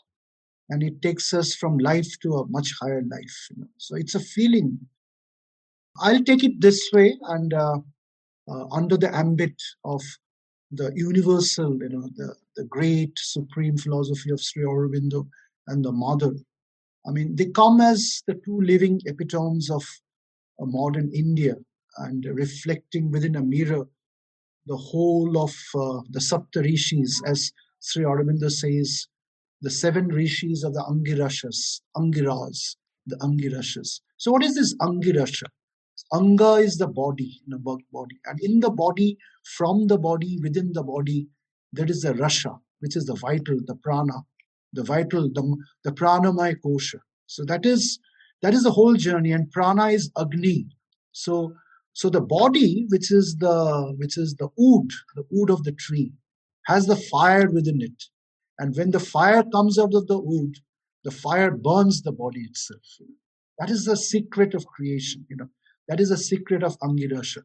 And when the fire burns, the heat goes up and it brings down the rain clouds, the soma, the nectar, the divine nectars of immortality. So this entire world is like a cycle of Agni and Soma, which is, and Agni gets condensed and it becomes a Surya, And then Sri Aurobindo says there's a Surya which is in the morning, which is Gayatri, and there is a Surya which is in the noon, which is Savitri, and there's a Surya which is in the dusk, which is Sandhya. What are these images? What are these images? We'll come to that a little later. But as Vladimir wonderfully said, the riddle of death. The riddle of death is actually to go beyond death. There's a wonderful saying by Tagore, Rabindranath, Gurudev Rabindranath. He says, Marana tuhu sam saman. Marana, which is death. I mean, you're my Krishna. Krishna is eternal death. It's dark consciousness. It's like the black hole of the universe. Everything is absorbed within it. All the universes are dissolving, getting dissolved. It's dying. It's going beyond. But then Tagore says, I mean, he writes wonderful songs. So, I mean, the vibrations of Sri Aurobindo are in the poetries of Tagore. There's a song, I won't say that in Bengali right now, but it goes like this, Ache dukkho ache mrityu, which says, there is a lot of sorrow and there is a lot of death, but tobuo shanti, tobuo ananda. But still there is peace, still there is a lot of bliss. Why? Why is it so?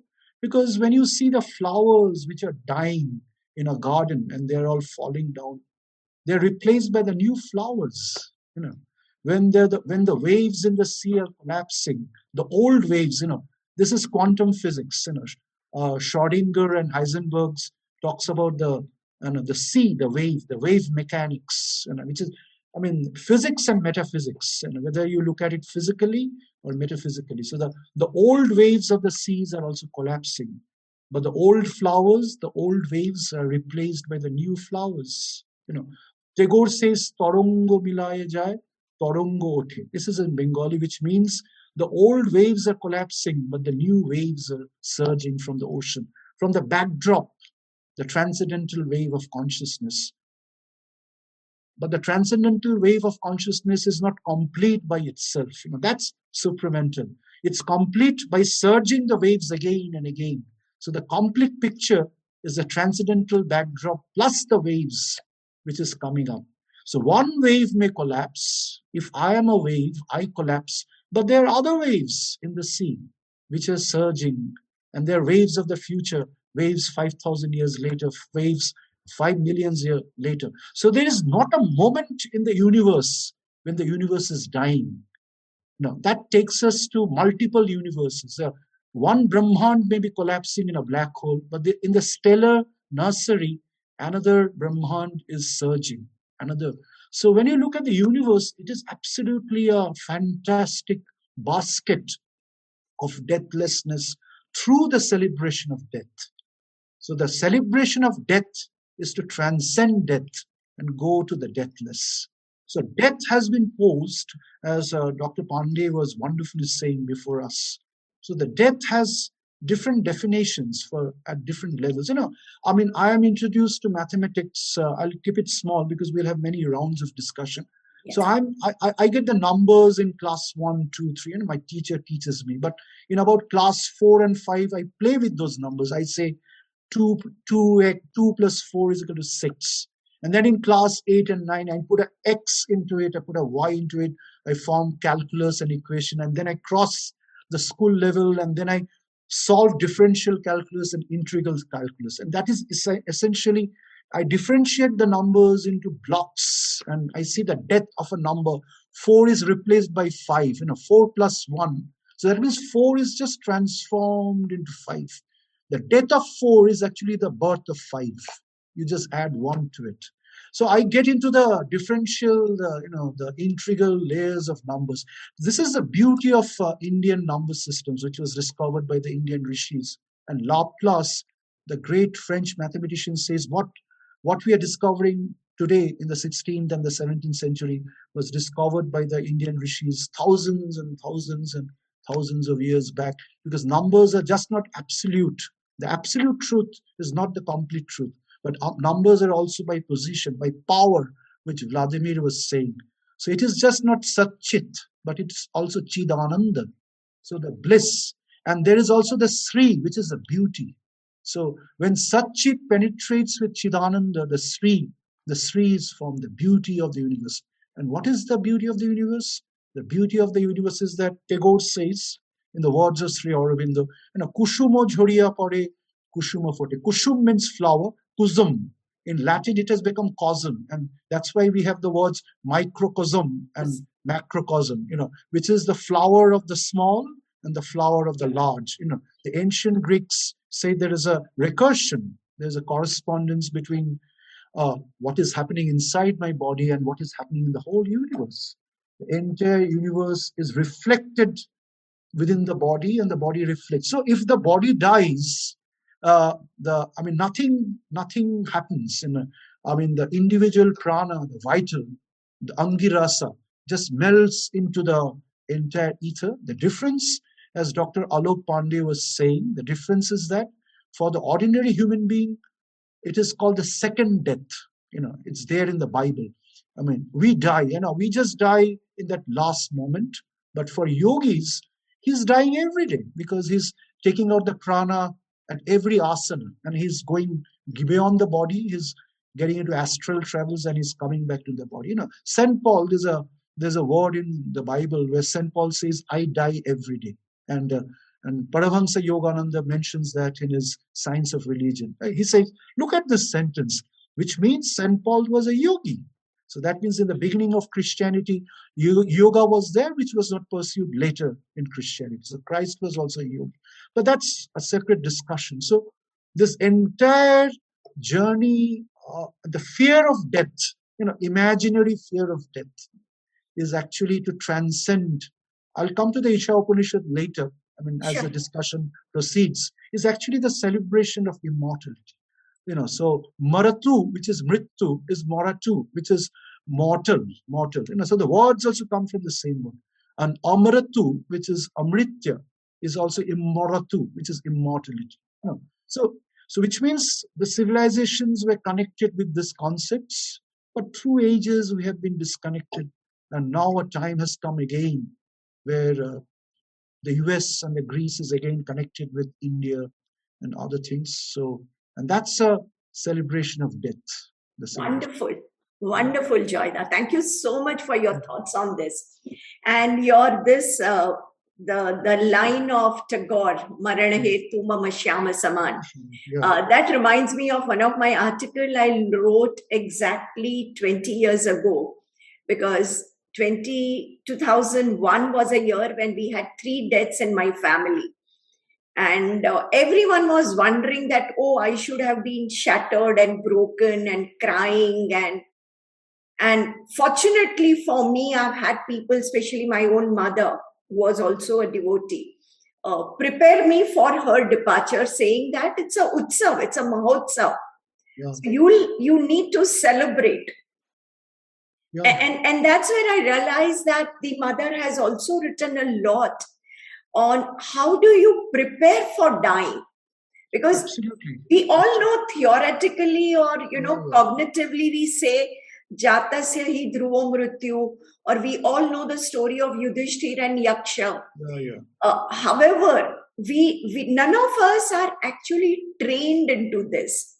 None Absolutely. Of us actually get a train how to, one, be prepared for this transition into dying of people in our family, in our community, in our loved ones, or our own departure. So, Valdemar, would you want to, share your insights on this? How do we prepare for dying? That's quite a question, yes. It's quite interesting that we are meeting on 21st of December, notice. The winter solstice, it's exactly the deepest night. Now this is the transition from death to life, actually. So notice it's quite interesting. We are going down with the sun, and then we are going up with the sun. So we are going up and down constantly. We are never going down only. We are always rising from the deepest diving. And it is very similar in integral yoga when it is described by the mother and Sri Aurobindo that the higher you rise, the deeper you dive. Our journey is not linear and not only up, up, up. It is up and down deeper. The higher up, the deeper down. Why?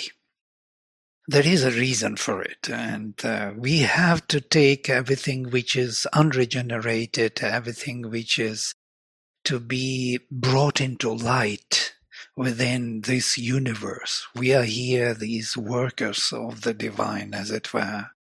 We came here to redeem the fallen self, as it were, in the first creation. And so this redemption is taken by us onto our bodies, onto our lives. We are here constantly transforming with our effort, with our spiritual effort, this unregenerated fallen being, as it were, which we also represent. We represent both. We represent something totally conscious within us and totally unconscious without us. So, and all the grades of this consciousness within us, from within to without. So this was seen as the sacrifice in the Veda. We take on to ourselves anything which is to be offered to the higher consciousness and offer it. Our purpose is constantly to offer, only to offer to the higher consciousness. And it should take it and transform it. And this is the journey, what we are here to do. Yeah. How to prepare for death? It's quite a question. I'm not even answering it. But what is interesting, and that was the question of someone here to Alok about how come that we may come to the same formation in the next life, that from subconscious it will come back to us. And what came to me is that when the soul is dying, we have this vision of our life. Like in one moment, we see all the most essential elements of our life. And it's like running like a film in front of our eyes. Many people speak about this, those who survived, for example. Some people who fell from the height, when they fall, they see the whole life. Why do we see the whole life in the essence? Because we make a decision at the end of our life what we will do next. We must make a decision. And this is the link, actually, to what you are asking, the very difficult question, how to prepare. Even if you don't prepare, your soul will do the choice. Yeah. So our mind may know very little about it or very much about it, but it is kind of useless in a way.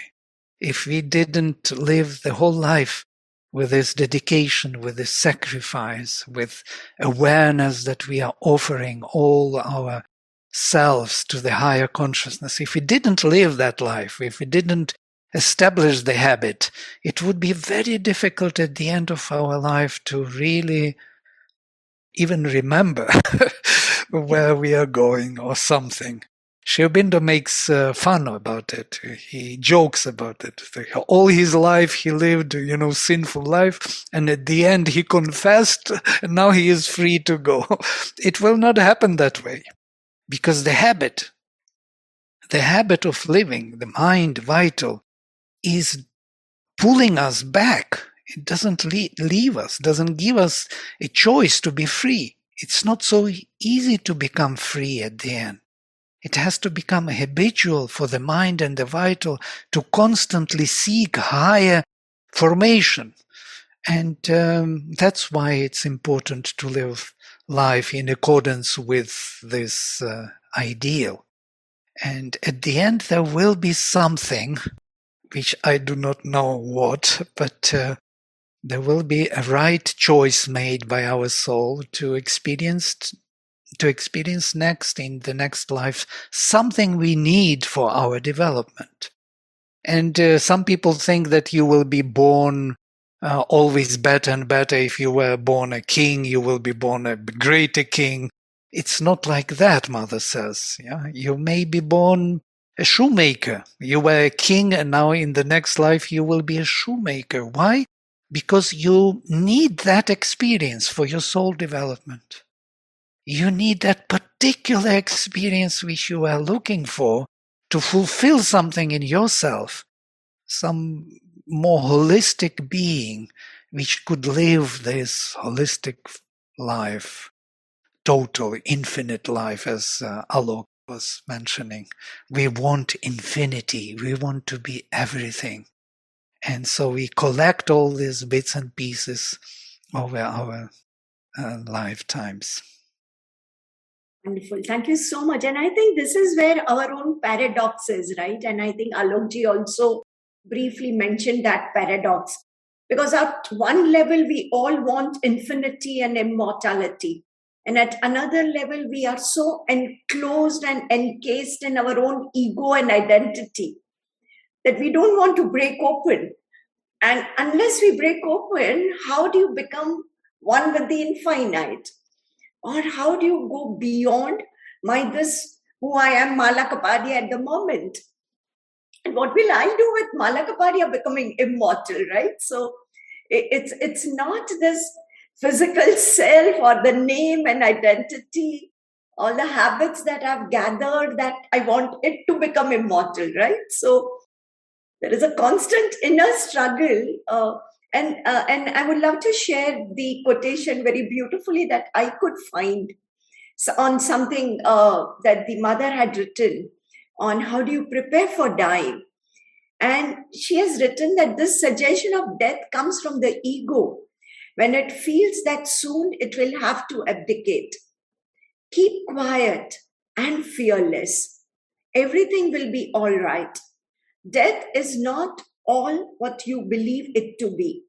You expect from death the neutral quietness of an unconscious rest. But to obtain that rest, you must prepare for it.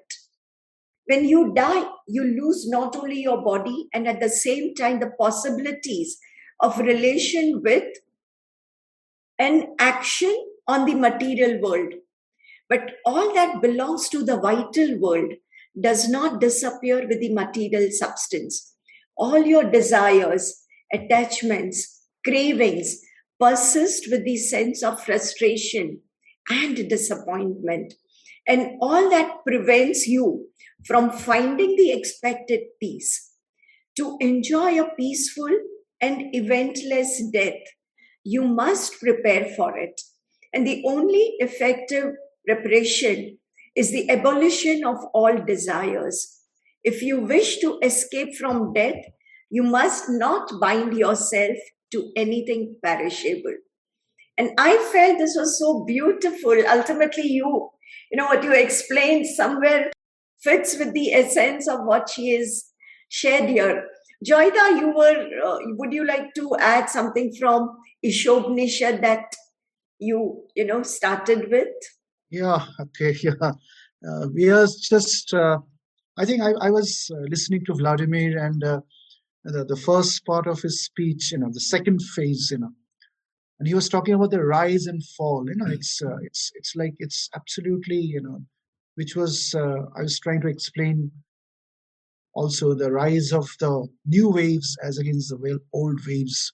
So it's not a question of the death of one wave or the rise or the birth of a new wave. What is the mystery? The mystery is the old wave, which is dying and it's submerging, becomes the water, which is the sea, the ocean itself. And what is that new wave, which is again rising with new hope, like a newborn child or a newborn flower? It is that same water of the ocean which is coming up. The only difference is why we are imagining fear, why we become restless, why we cannot prepare ourselves for death, because we are not connected with the backdrop or the sea, the eternal sea. We think we are, that's what Swami Vivekananda spoke at Chicago, the second speech. We are the frog in the well, but we cannot come out of that well and become the frog of the sea. Swamiji gave just a 3-minute speech after his brilliant first speech. So India's gates were opened, and then Sri Aurobindo came after Swamiji, to open the gates farther. In that second speech was just 3 minutes, or I think it was 2.5 minutes. I mean, why we disagree? And Sri Aurobindo gives a beautiful, I think one of the best definitions that's available in the Gospel of Truth. Somebody asked Sri Aurobindo towards the end, before he left his body. That's what we say in India. We don't die, we leave the body.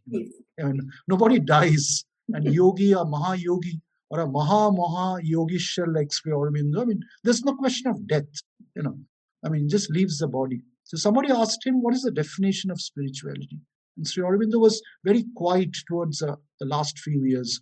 He hardly used to speak. Vladimir knows more about the details and everything.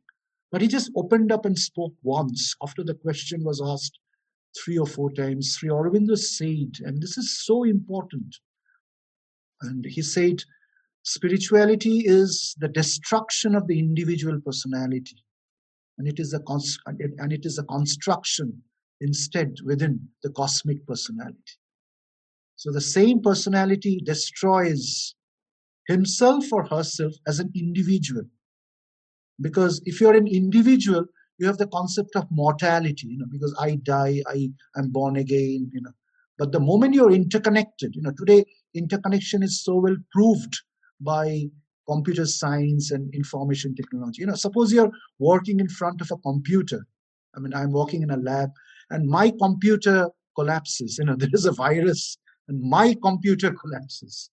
But if I am a lab boy, if I'm a part of a group, if I'm a part of a collective group of people working in a lab, I leave my computer and I take another machine which becomes my computer. Because there is a LAN, which is a local area network, which is just not my computer. Today, by virtue of science, you can explain these abstruse concepts. So that means I am dead by virtue of my first computer, and I open up my second laptop. I'm not dead there because the network, the www, the World Wide Web is open. So I open up my second laptop, I'm alive there. And then my friend says, come to my computer.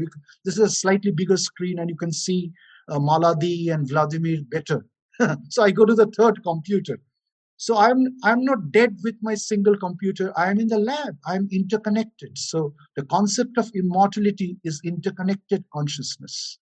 So a simple example of a lab consciousness, a computer man, who can open up different terminals at the same point, who can open up different things at the same point. Like the way you become a lab man, in the same way you prepare your individual life so that you're connected with other souls, other niches, other ecosystems, other avenues of life. And you go beyond. And as Alokji was saying, after the Vaishya, the Kshatriya, he goes out and becomes sovereign. He wins. And then he loves his own people. He becomes a sovereign king, a Raj Chakrabarti. And then he becomes a Brahmin. He finds something more deeper. So what is happening? So these 4 levels are nothing else but I'm just coming from my Shudra single computer and I'm getting to the second computer. So I'm transacting between 2 computers with a local area network. I become a Vaishya. And then I become the in charge of the lab. I become a Kshatriya. I become the in charge, the king of the lab. And one day I give the responsibility of the lab to another boy and I become the in charge of the whole building, which has hundreds and thousands of labs. Hundreds and thousands of interconnections. Matrix, that movie, James Cameron's Avatar, interconnectedness in the planet, planet. So I become a Brahmin and then I become even beyond that. I go beyond my Brahminical consciousness. I become Parabrahman, Guru Deva Parabrahman. I go to that supreme consciousness. So just see with these very ordinary examples which we think material, computer science, we can explain the highest concepts that were preached by the rishis today. They're so simple.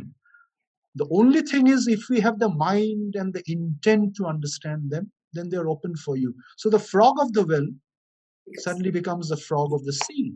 That is Swamiji's second lecture at Chicago. And why we disagree? Because we don't want to come out from the well. The moment you come out of the well, you become the frog of the sea. So that is essentially the Mandukya Upanishad. Just see in that Mandukya Upanishad, there's no frog mentioned.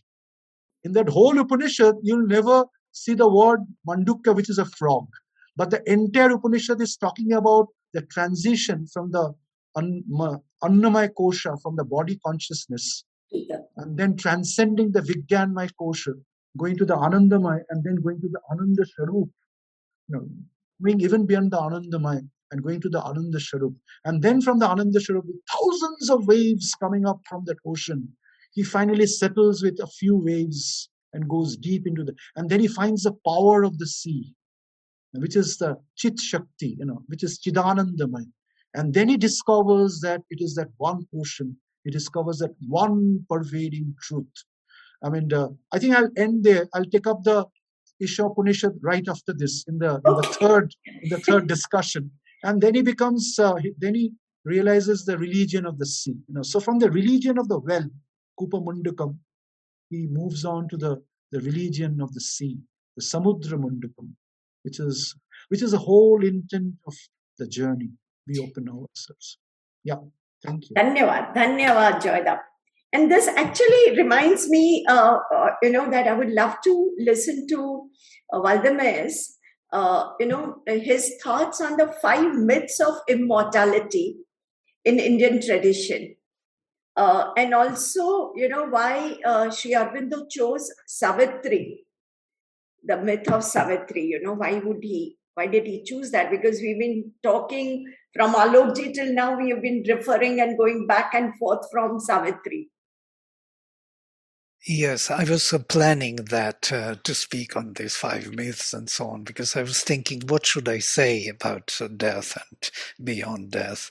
And wanted to connect Indian tradition, that it was always preoccupied with these fundamental questions of what is life? What is really life?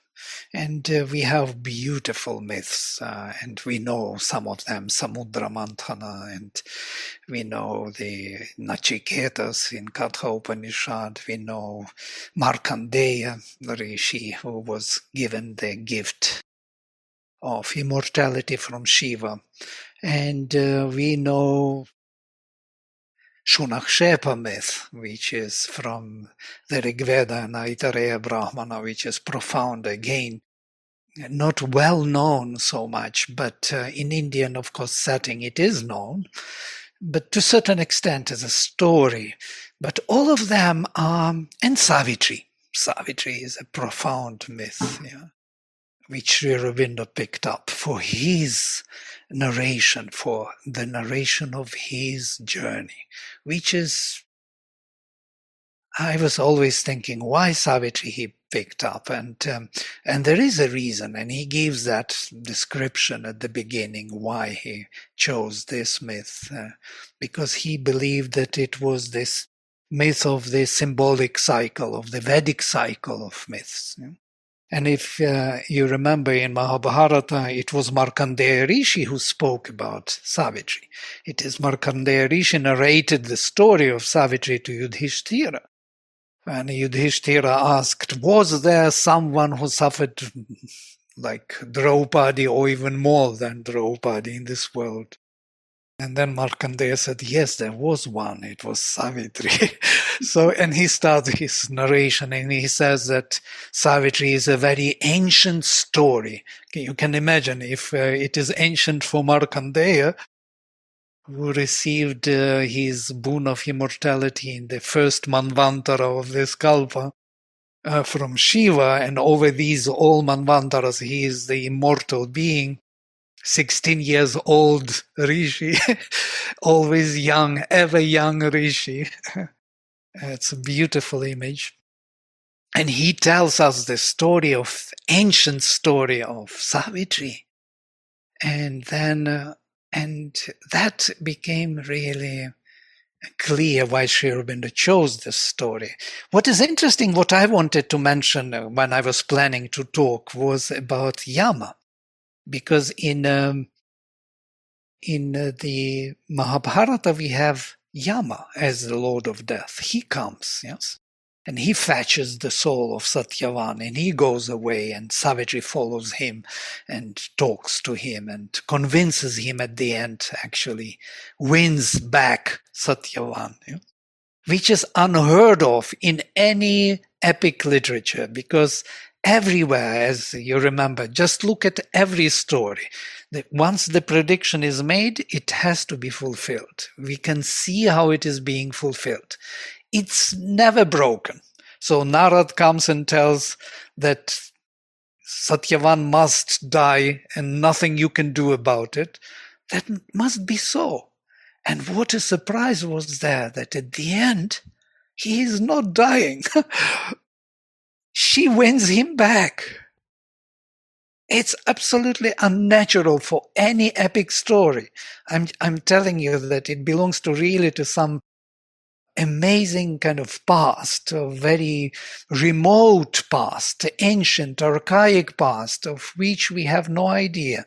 So most probably that is why Sri Aurobindo took the story, because with her will, Savitri could conquer death and take back life of Satyavan. And according to Sri Aurobindo, Satyavan is the soul of humanity, and the Savitri is the divine mother who came here as the word of the Surya, of the sun, Savitar.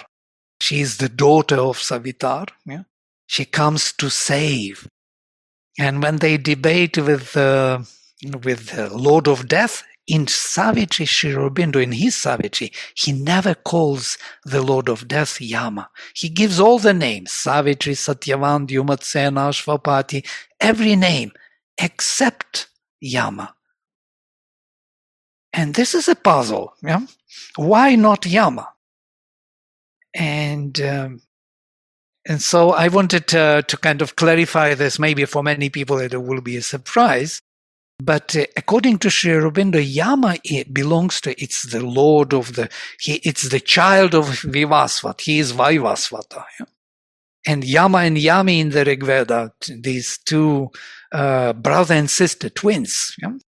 They are Vaivasvata and Vaivasvati.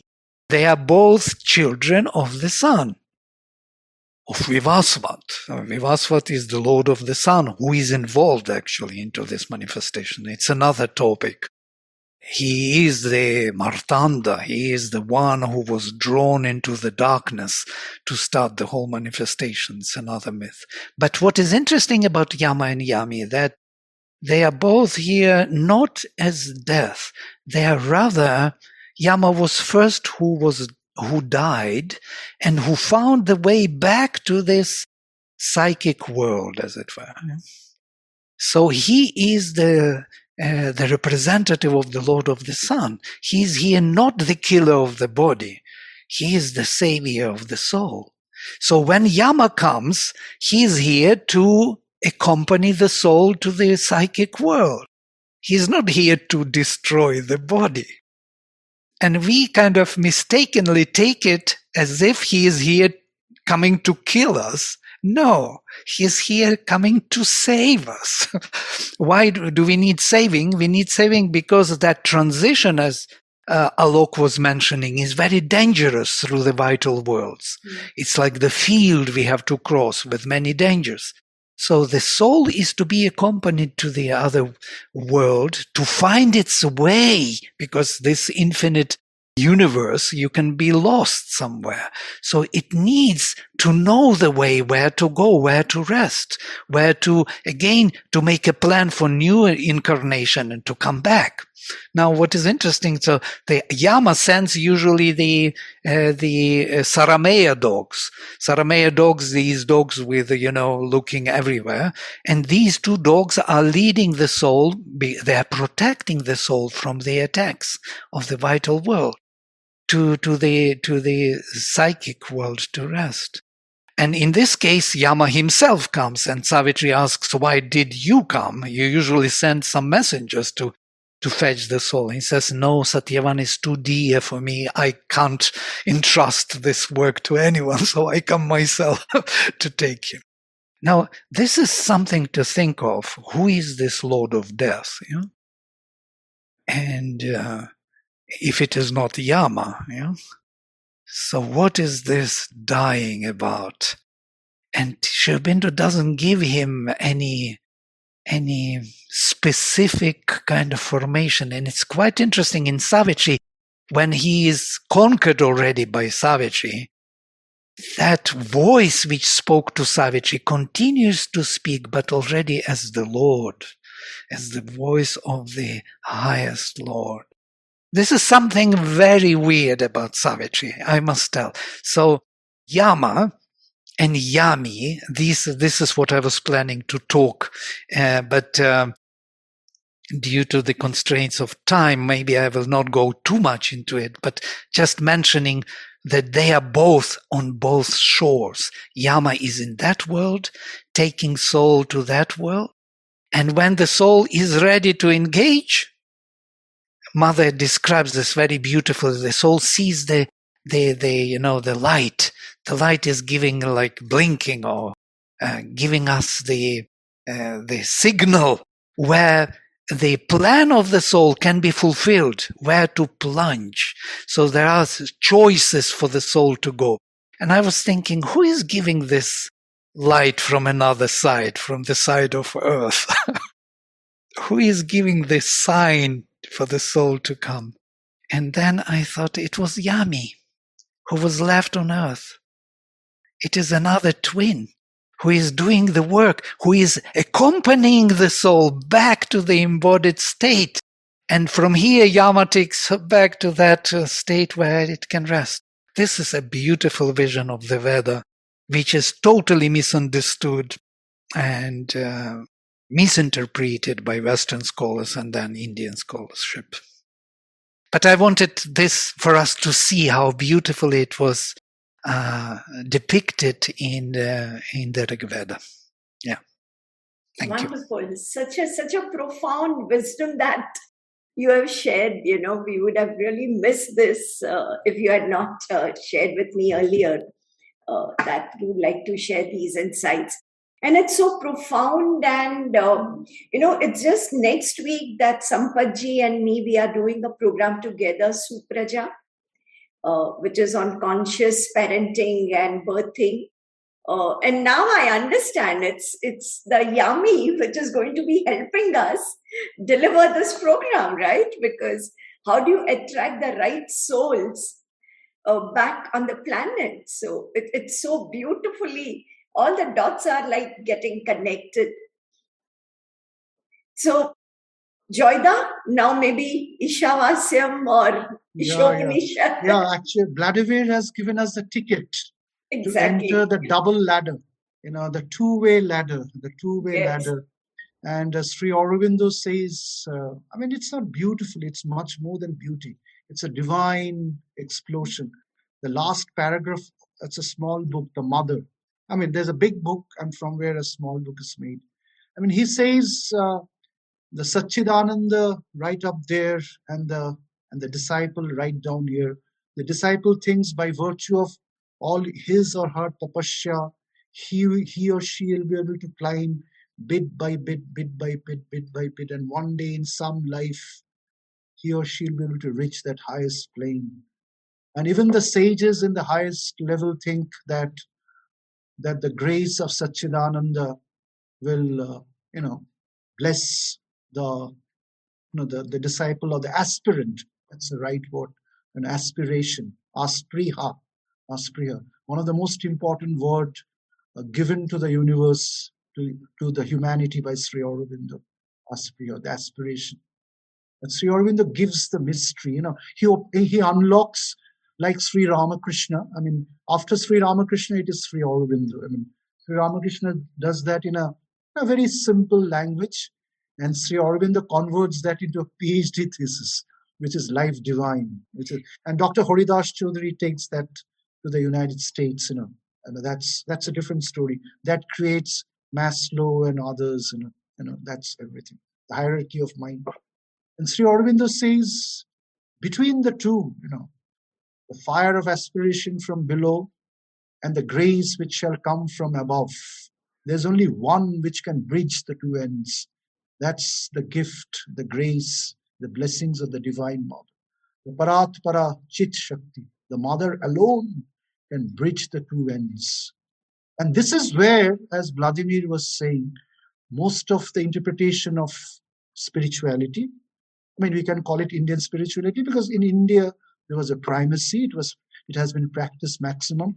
compared to other countries in the world. But spirituality is spirituality. It belongs to whole humanity.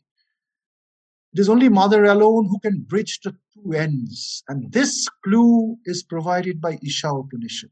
It's provided by Isha Upanishad. The whole foundation of Isha Upanishad is based on this two-way ladder, the juxtaposition which Vladimir was beautifully saying, the Yama and the Yami.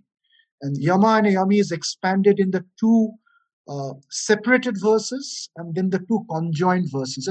Isha Upanishad presents it beautifully. It's written by a group of sages who represents even an archaic age of sages.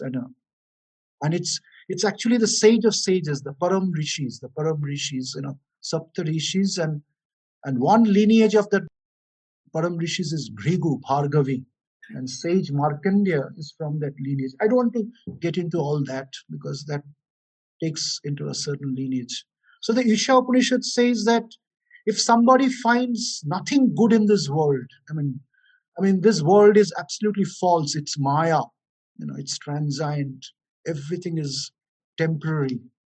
And he just thinks there is something else beyond this world and finds no utility with this world. He enters into a much larger darkness. And there's another group of people who thinks that beyond this world there's nothing. In this world, and there's fun and frolic, and you find all the utility, and there's nothing else to go. You just enjoy. And they enjoy another kind of darkness, which is lesser darkness. So look at the beauty of it. The people who enjoy this world and deny the other world, they enjoy lesser darkness. And the people who defy this world and thinks about a world beyond, Brahma Shakta Jagat Mithya, they enjoy a deeper darkness. So deeper darkness is reserved for them. And that comes from the separation of the two foundation blocks of creation, which is Vidya and Avidya. Vidya and Avidya, if it's not properly handled, then it becomes Pap Punya, or good and evil. So the lower portions of Indian religion, including Hinduism, Buddhism, and all the Semitic religions, has been entrapped by this dialectics of a good God against an evil Satan. So you don't have a concept of a supreme cap on the top. So there's a conflict. But then the Isha Upanishad gives a mystery. Here it's a double mystery. And I cannot explain it because I am not an authority. But I'll try to say whatever I know. He says that he who understands that both of them are the two wings of creation. Vidya Vidya Mamatanu, the Gita says. That's a beautiful line in the Gita. Krishna says the good and evil are the two sides of and when good and evil becomes my left hand and my right hand, they are transformed into Vidya and Avidya, the two wings. That's like Prophet Zoroaster flying like an eagle. That's a symbol of ancient Zoroastrianism. It is from the Atharva Veda. Then what happens? Then by virtue of Avidya, I'll go a little slowly. By virtue of Avidya, you transcend death. Why? How do you do that? Because if you don't have Avidya, you won't commit mistakes. And if you don't commit mistakes, you don't charge the law of causation. If you cannot charge of the law of causation, you don't get out of a body and you need to incarnate in another body to fulfill the unfulfilled task in the previous births. So Avidya is not the cause of evil. Avidya is the cause of good. And it charges transmigration, metempsychosis. And you go on from one body to the next body. You go from one death to the death. So by virtue of Avidya, you transcend death. You transcend death. You transcend death.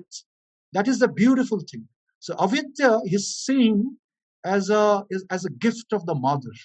That's the beauty of Isha Upanishad.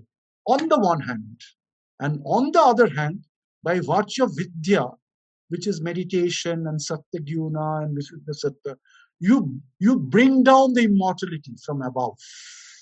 So he or whoever it is can see the two as the same side, the two sides of the same coin.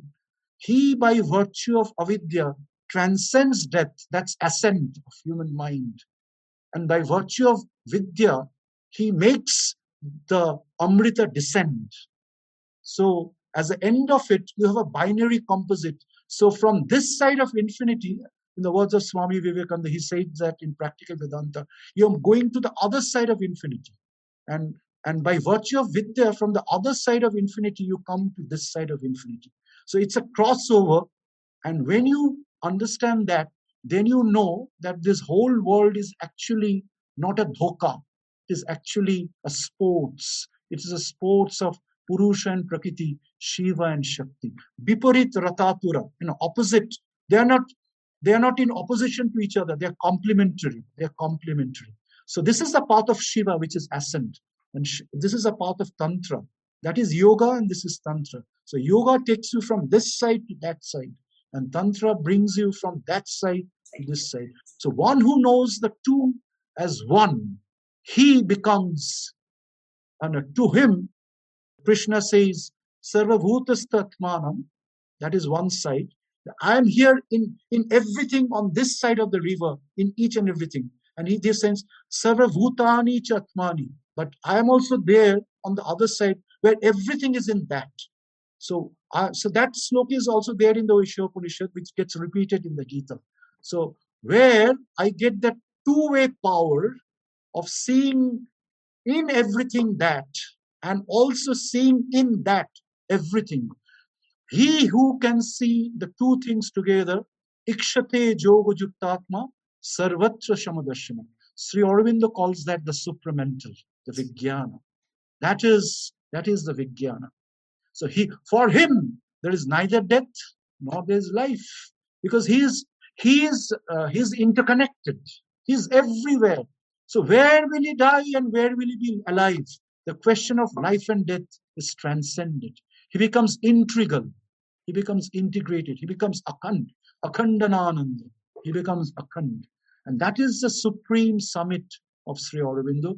And he explains that through the ascending triangle and the descending triangle, which is also the Star of David of ancient Judaism.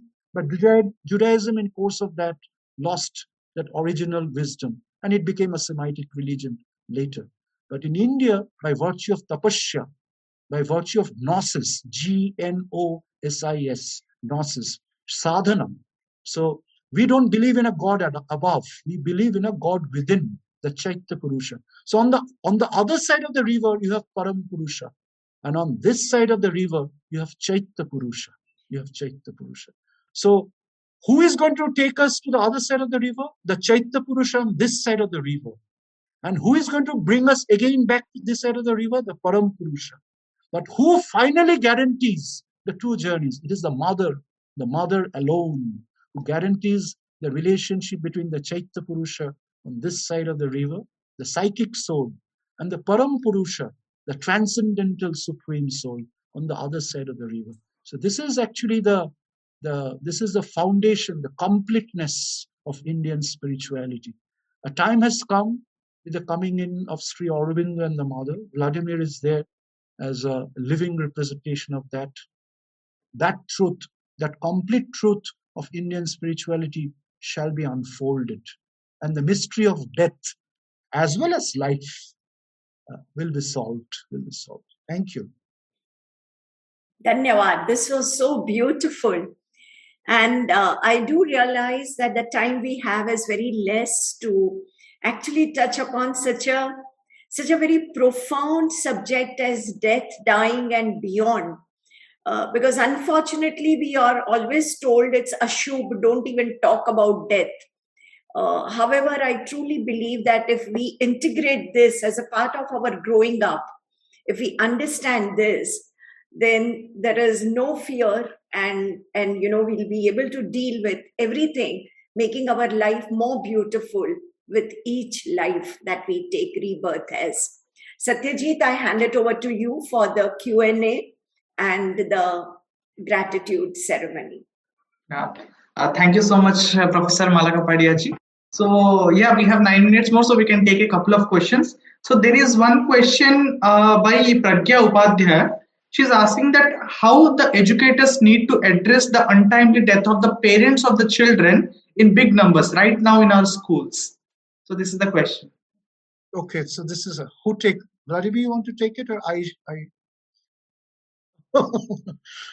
yeah, actually, so we are on this side of the river, and we have the conflict, we have created an education system which is reductionist, it has divided spirit and matter, so spirit is antimatter and matter is anti-spirit.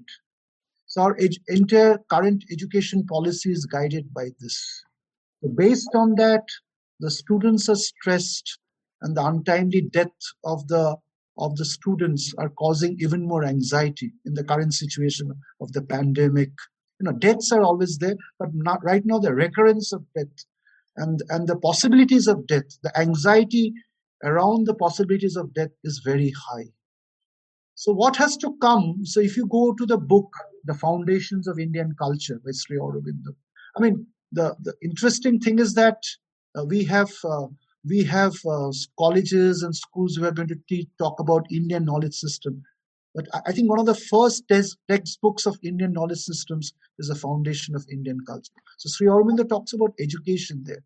And Indian education system is essentially akhand. It's integrated. But the education that we are imparting in our schools is absolutely reductionist. It's differentiated. So that's why I'm a teacher at IIT Kharagpur, and I am not equipped with the vocabulary, neither the understanding of helping my students, because a blind man will lead another blind man, because I don't have that knowledge. So what happens? There needs to be a great change in our education system, where at the heart of the education system, as Mother founded in the education of Auroville, that is an example, as Gurudev Rabindranath founded in Shantiniketan, and a few others, where at the center of bookish education, and as Swamiji has said, if education means books and libraries and all that, then that's the end of education. These are the words of Swami Vivekananda. So with the present system of education, it is almost a failure. So the answer is actually a tough one, and there's a long way to go. And the current humanity is at stress. And I think the policymakers and people like Joyce Sen and others will soon realize that there needs to be, we treat our students as commodities. I'll just end with this. How many of us teachers, treat our students as our own sons and daughters? Education begins there. You go to the schools and colleges, you'll see as if it's like Pink Floyd's "We Don't Need Your Education." That's an English song. Boys are coming in and girls are going out. Girls are coming in, boys are going out. So people are just getting educated for jobs and money, but not for education's sake. You want to be a computer science because it's getting the maximum number of jobs. You don't love computer science because of its relationship with physics. And there's no teacher in computer science will show you that linkage between physics and computer science, because they think physics is a backward topic which was taught about 70, 80 years back when Meghnad Shah or Shatyan Bose, they became physicists. So these are serious problems in our education society. So if we cannot even solve the educational problem, how can we solve simple ideas about anxiety, imaginary fear, and the fear psychosis that drains our students? Because the teachers are driven by the fear psychosis. So how will a blind man guide another young blind little boy? That's a big question. I think I've just initiated the answer. I could not answer fully. That's it. Thank you. For this is a very sincere answer.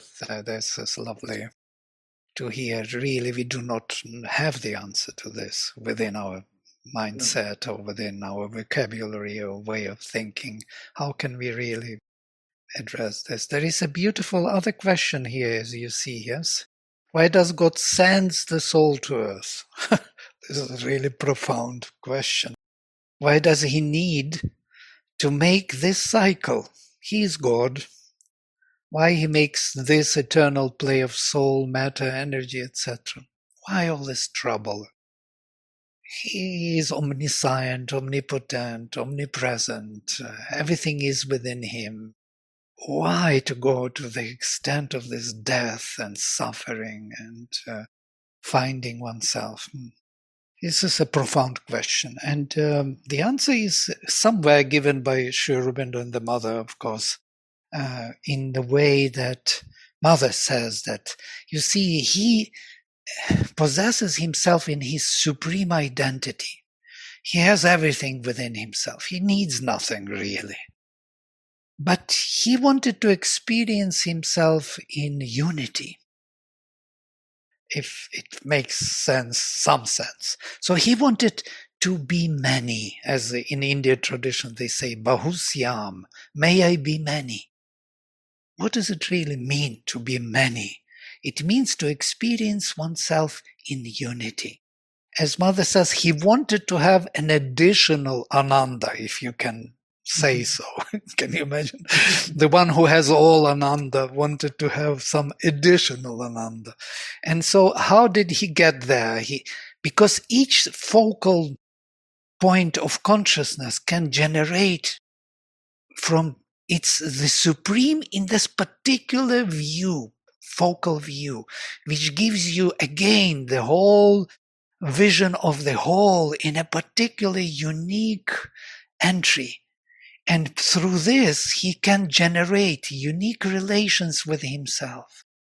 And these unique relations multiply, infinitely multiply his Ananda.